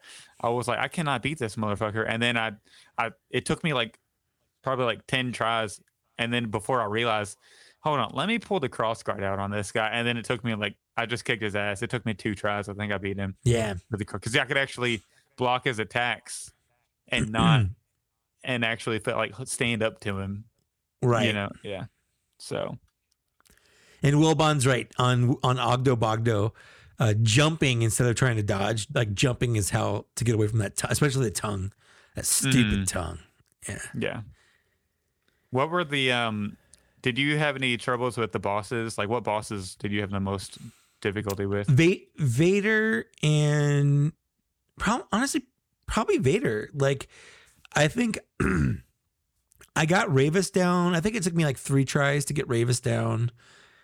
I think it took me like maybe 4 or 5 times for Dagon, because I think the third phase really, I fucking hated it when he split up into a couple different that sucked people or whatever. Yeah, I didn't like that. That's when I started doing with the double bladed, the triangle where you throw it and you hit triangle again, you throw it even wider. Oh, I didn't even think about that. That's what I started doing. Like, that would have been better for sure. Ogdo Bogdo, the spawn of Ogdo Bogdo, obviously, like I died to him probably more than anyone, more than Vader, more than anyone. Like, but Vader, as far as like story boss, I think Vader was the hardest. But I still like it didn't take me that many tries, but probably like 10 tries or so. It took me so long to get him to beat Vader. Like it took me way longer than it should. He was definitely the hardest. Yeah, I had a really easy time with Dagon. I beat him in like the second run of it, and I think it's because by the time I got to him, I didn't really have a whole lot of stems left. So that's the other problem. Whenever I died and revived, I would have them all, and I think I did him pretty well. But that was the other problem with Vader, is because Seer only had those 4 heals. Whereas, at that point with what's his face, like I think halfway through the story with Cal, I had like 6 or 7 stems. Like I was finding all the little secrets. Yeah, see, I had 4. Like 4 is the most I got. Oh wow! I was fighting before I beat the game. I had all 12. Yeah, I was fighting with the 4 stems for every boss, like Ravis and Dagon. That sucks. Oh. I know. So that's why I had such a hard time with Ravis, and then Dagon, I had pretty easy time with him, but Ravis and Vader were like just insane. And then Bode wasn't too bad, but he did. I didn't have too much of a trouble. Yeah, I think it was the third phase. He kept getting me in the third phase. It took me like 5 or 6 times with him. Well, yeah, he has that move where he grabs you and puts the detonator on you and stuff. Yeah. Like that sucked. Yeah. I didn't even play on hard. I played on the Jedi Knight, like the middle. Well, he's saying because you didn't get any stims. Like I had. Oh yeah, I accidentally found so many stims. Honestly, I didn't really have a lot of stims, unfortunately. Yeah. But I had 4. I thought that was a lot. Like you only found 1 extra stim. You get 3 right at the beginning of the game. I didn't know you could get up to 12, or I would have been trying a little harder to get the stim. I had 12. Like this, there's 13 if you use the perk. Holy crap! I was doing 4 against all these bosses. Jeez. I thought that was like the max. No, the first game had 10. Jesus Christ! No wonder I'm over here like. Just beat the game 4 days ago. You need more stims, dude. That's why it sucked having bosses with 1-hit kills. Because like, no matter how many stims you have left, if they can get you and kill you in 1 hit, like that sucked. And that's why I was having a hard time whenever you had to go through that Nova Empire base. Oh, the gauntlet part? Because you run into all these different types of troopers and like these giant the droids with the spinning arms, and you just get through. So you have to go through that gauntlet thing at the beginning where there's so many waves, and I was on 4 stims, so by the time I'd be done with that, I'd have like 1 stim left maybe, and I had to continue still, and I would die and have to go back. Yeah, that was tough. I did it on 4 stims. You were playing. Yeah, that was. Honestly, it's impressive you did it on 4 stims. Because the whole time you were complaining, I thought you sucked. And now I'm just like, no, that's actually pretty good for 4 stims. Okay, yeah, I feel like I have pride now. I'm not going to do any more. Yeah, no, you did a good job. Absolutely, going forward. Well, now for the next game, I know to build up like 12 stims before I fight. You need more stims. All the bosses. I feel so dumb that I didn't even know you could get 3 or 4 stim containers on Kobo itself. Like, Jesus Christ, I need to do more. Yeah, it's doing. It's doing all the side stuff. That's how I did it, because I was doing all the rumors and whatnot. Yeah, I feel dumb and courageous at the same time. Yeah. So there's already, the game just came out, but there's already a sort of what's that effect? Well, Mandela effect with the game, and a lot of people think that the Rick the door technician fight happened on the Nova Imperial base and not Kobo. No. It happened. Wait a second. Hang on. Rick the door tech. Yeah, it's a boss fight. Yeah, because the boss music plays, you're like, what the fuck? Yeah, and then you kill him in 1 hit. He has a bar and everything. Yeah. Yeah, I hit him with the cross saber, where you hold. Yeah. And for me at that point, I was down to 0 stims, and so I'm like, shit, a boss. You had 12 stims and you were down to 0. I don't know how many I had at that point, but I had, But yeah, no, because a lot of people swear up and down that he happens later in the game, but no, he happens on Kobo, and it's part of the story. Like it's part of going through the Imperial base, going up the mountain. Wow, yeah, I am kind of feeling that now too. Yeah, it just visually it looks like it would happen on that. Yeah, because it feels like it would match better. A lot of people forget, I think, that Kobo has that Imperial base on it that you have to go through. Yeah. But he's definitely part of that and not any other part of the game. But there are people that will argue with you online that you're wrong about it. And here's the thing, I'm not wrong. And they're like, well, maybe my game was different. Like, it's not. It's a scripted fight. Yeah. It's a scripted fight that's part of the story. And it's, I like let out a barking guffaw when I killed him. I was like, oh, that was it. All right. Poor Rick. Feel bad for the guy. What if you got on Twitter or Reddit or whatever and you saw that everybody was having the hardest time with Rick the door tech, like even harder than the main, and you were like, mine killed him in 1 shot. What the hell? Like, how would you buy a Black Series Rick the Technician? Oh, easy. It's the same figure we already have. It's a scout. I was gonna say it's a scout trooper. Didn't he have a shield and a baton? He had no, I don't think he had a shield, honestly. I can't, because he was a pretty. He was a pretty. Yeah, he didn't even have a shield. He doesn't even have a shield. He's just a regular scout trooper. Yes, I already got that. I'm gonna look him up right now. I've already bought him. You do. He doesn't even have a shoulder pauldron. He's just a regular, like, scout trooper with the baton. Yeah, you can get him on a card back. But if they came out with one, if they came out with one that was labeled that might be a figure I don't open. Like if it was like a convention exclusive or something. Yeah. Because that's the only way you know he's Rick. Like if you put him on your shelf, he's going to look like all your other figures. Yeah. But like Rick the Door Technician, if they came out with one, I would buy it and I would keep it. Like that would be a perfect like convention exclusive is what that would be. Yeah, I mean, I like it if they did like a what's the big gaming convention every year? Is it like C2, E2 or E3? Oh, yeah. Just one of those big game, like make it like a gaming, like have it drop online that day. Have like a special thing. Like that'd be pretty sick. Yeah, for sure. Make it like a limited version because maybe not a ton of people would go after it. But I definitely wouldn't open it. That would be one. Yeah, that'd be one you got to keep sealed. Yeah, for sure. For sure. Well, I think you got any, and we're definitely going to keep talking about Survivor the more. We're for sure. Yeah. With the episode. So do you have any last minute things on Survivor before we jump off here? I don't think so. I think that's, I enjoyed the game. I give it out of 5. I give it like a, if they fix stuff about it, I give it like a 4.25 out of 5. Mm-hmm. I was going to go in that 4 range. Yeah. Yeah. With it being broken with like, glitches and whatnot, I give it like a 3.75 out of 5. Like I really enjoyed it, but there were enough glitches and stuff that it kind of, it, like especially with things like them not being the video and audio not being in sync with like cutscenes and stuff like that. It's like, it's really annoying. And at this point, like that, you should have that figured out.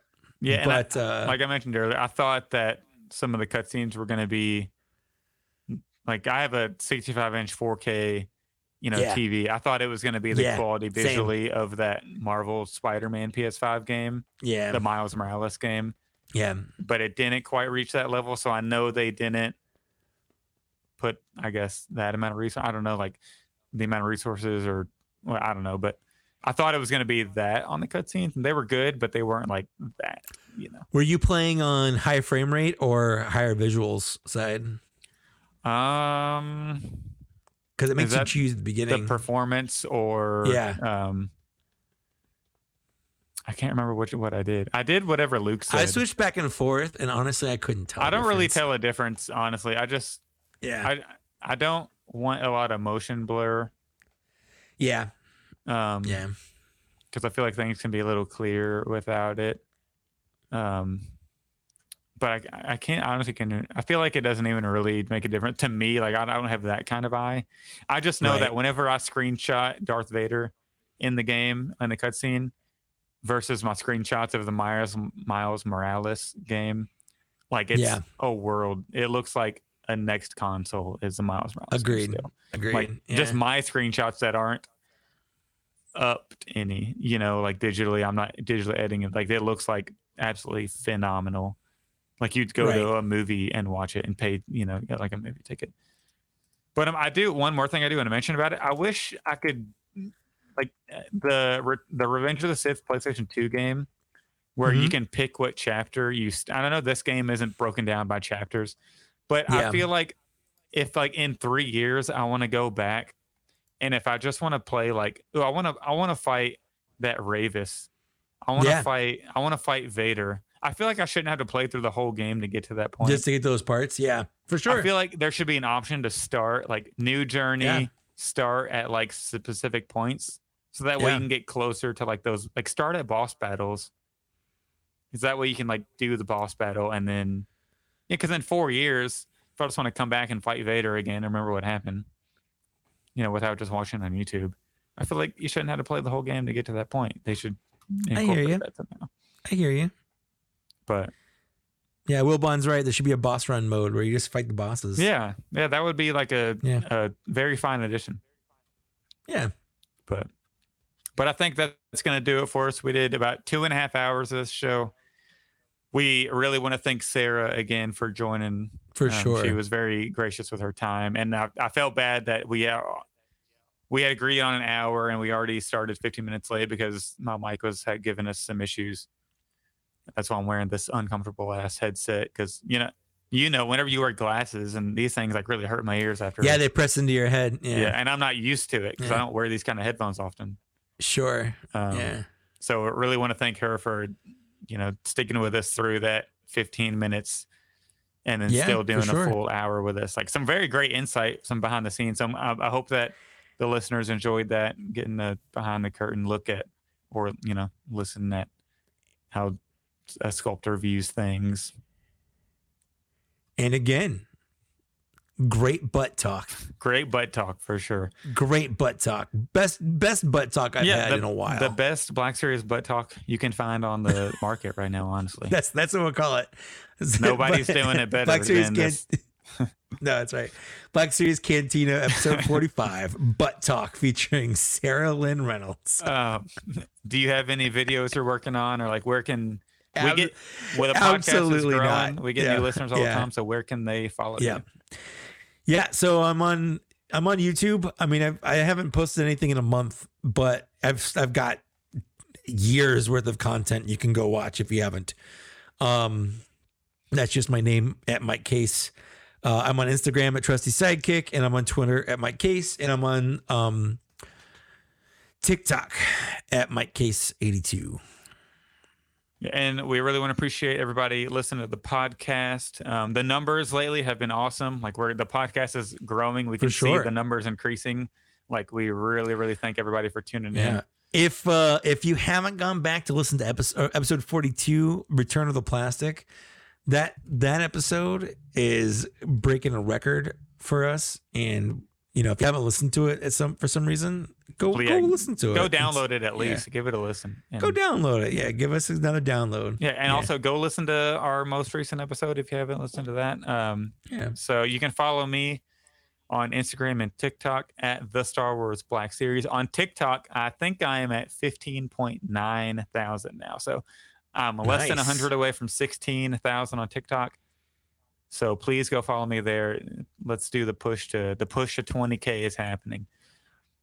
Follow me there and join our Patreon, like we mentioned after our interview with Sarah.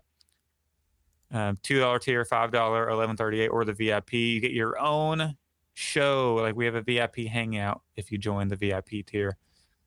We have one VIP, and he is awesome. I can't wait to see him next week in person, which Mike, I'll let you know if he's cool in person. You never know. Seems cool, but you never know. You never know. You never know. Yeah. Follow us on Twitter at TBS Cantina. Join our Facebook group. That's where we put most of our updates about the podcast. Yeah, it's just Black Series Cantina. There are a couple questions to enter, but I'll let you in. And then email us if you come across like a figure article that we might have missed and you want us to cover on the show. It's blackseriescantina@gmail.com. Can't wait to talk to you all again in 2 weeks. Hopefully we have a reveal or two to talk about. It would be nice. It would be real nice. Cool. Well, we'll talk to you later. Bye. Bye.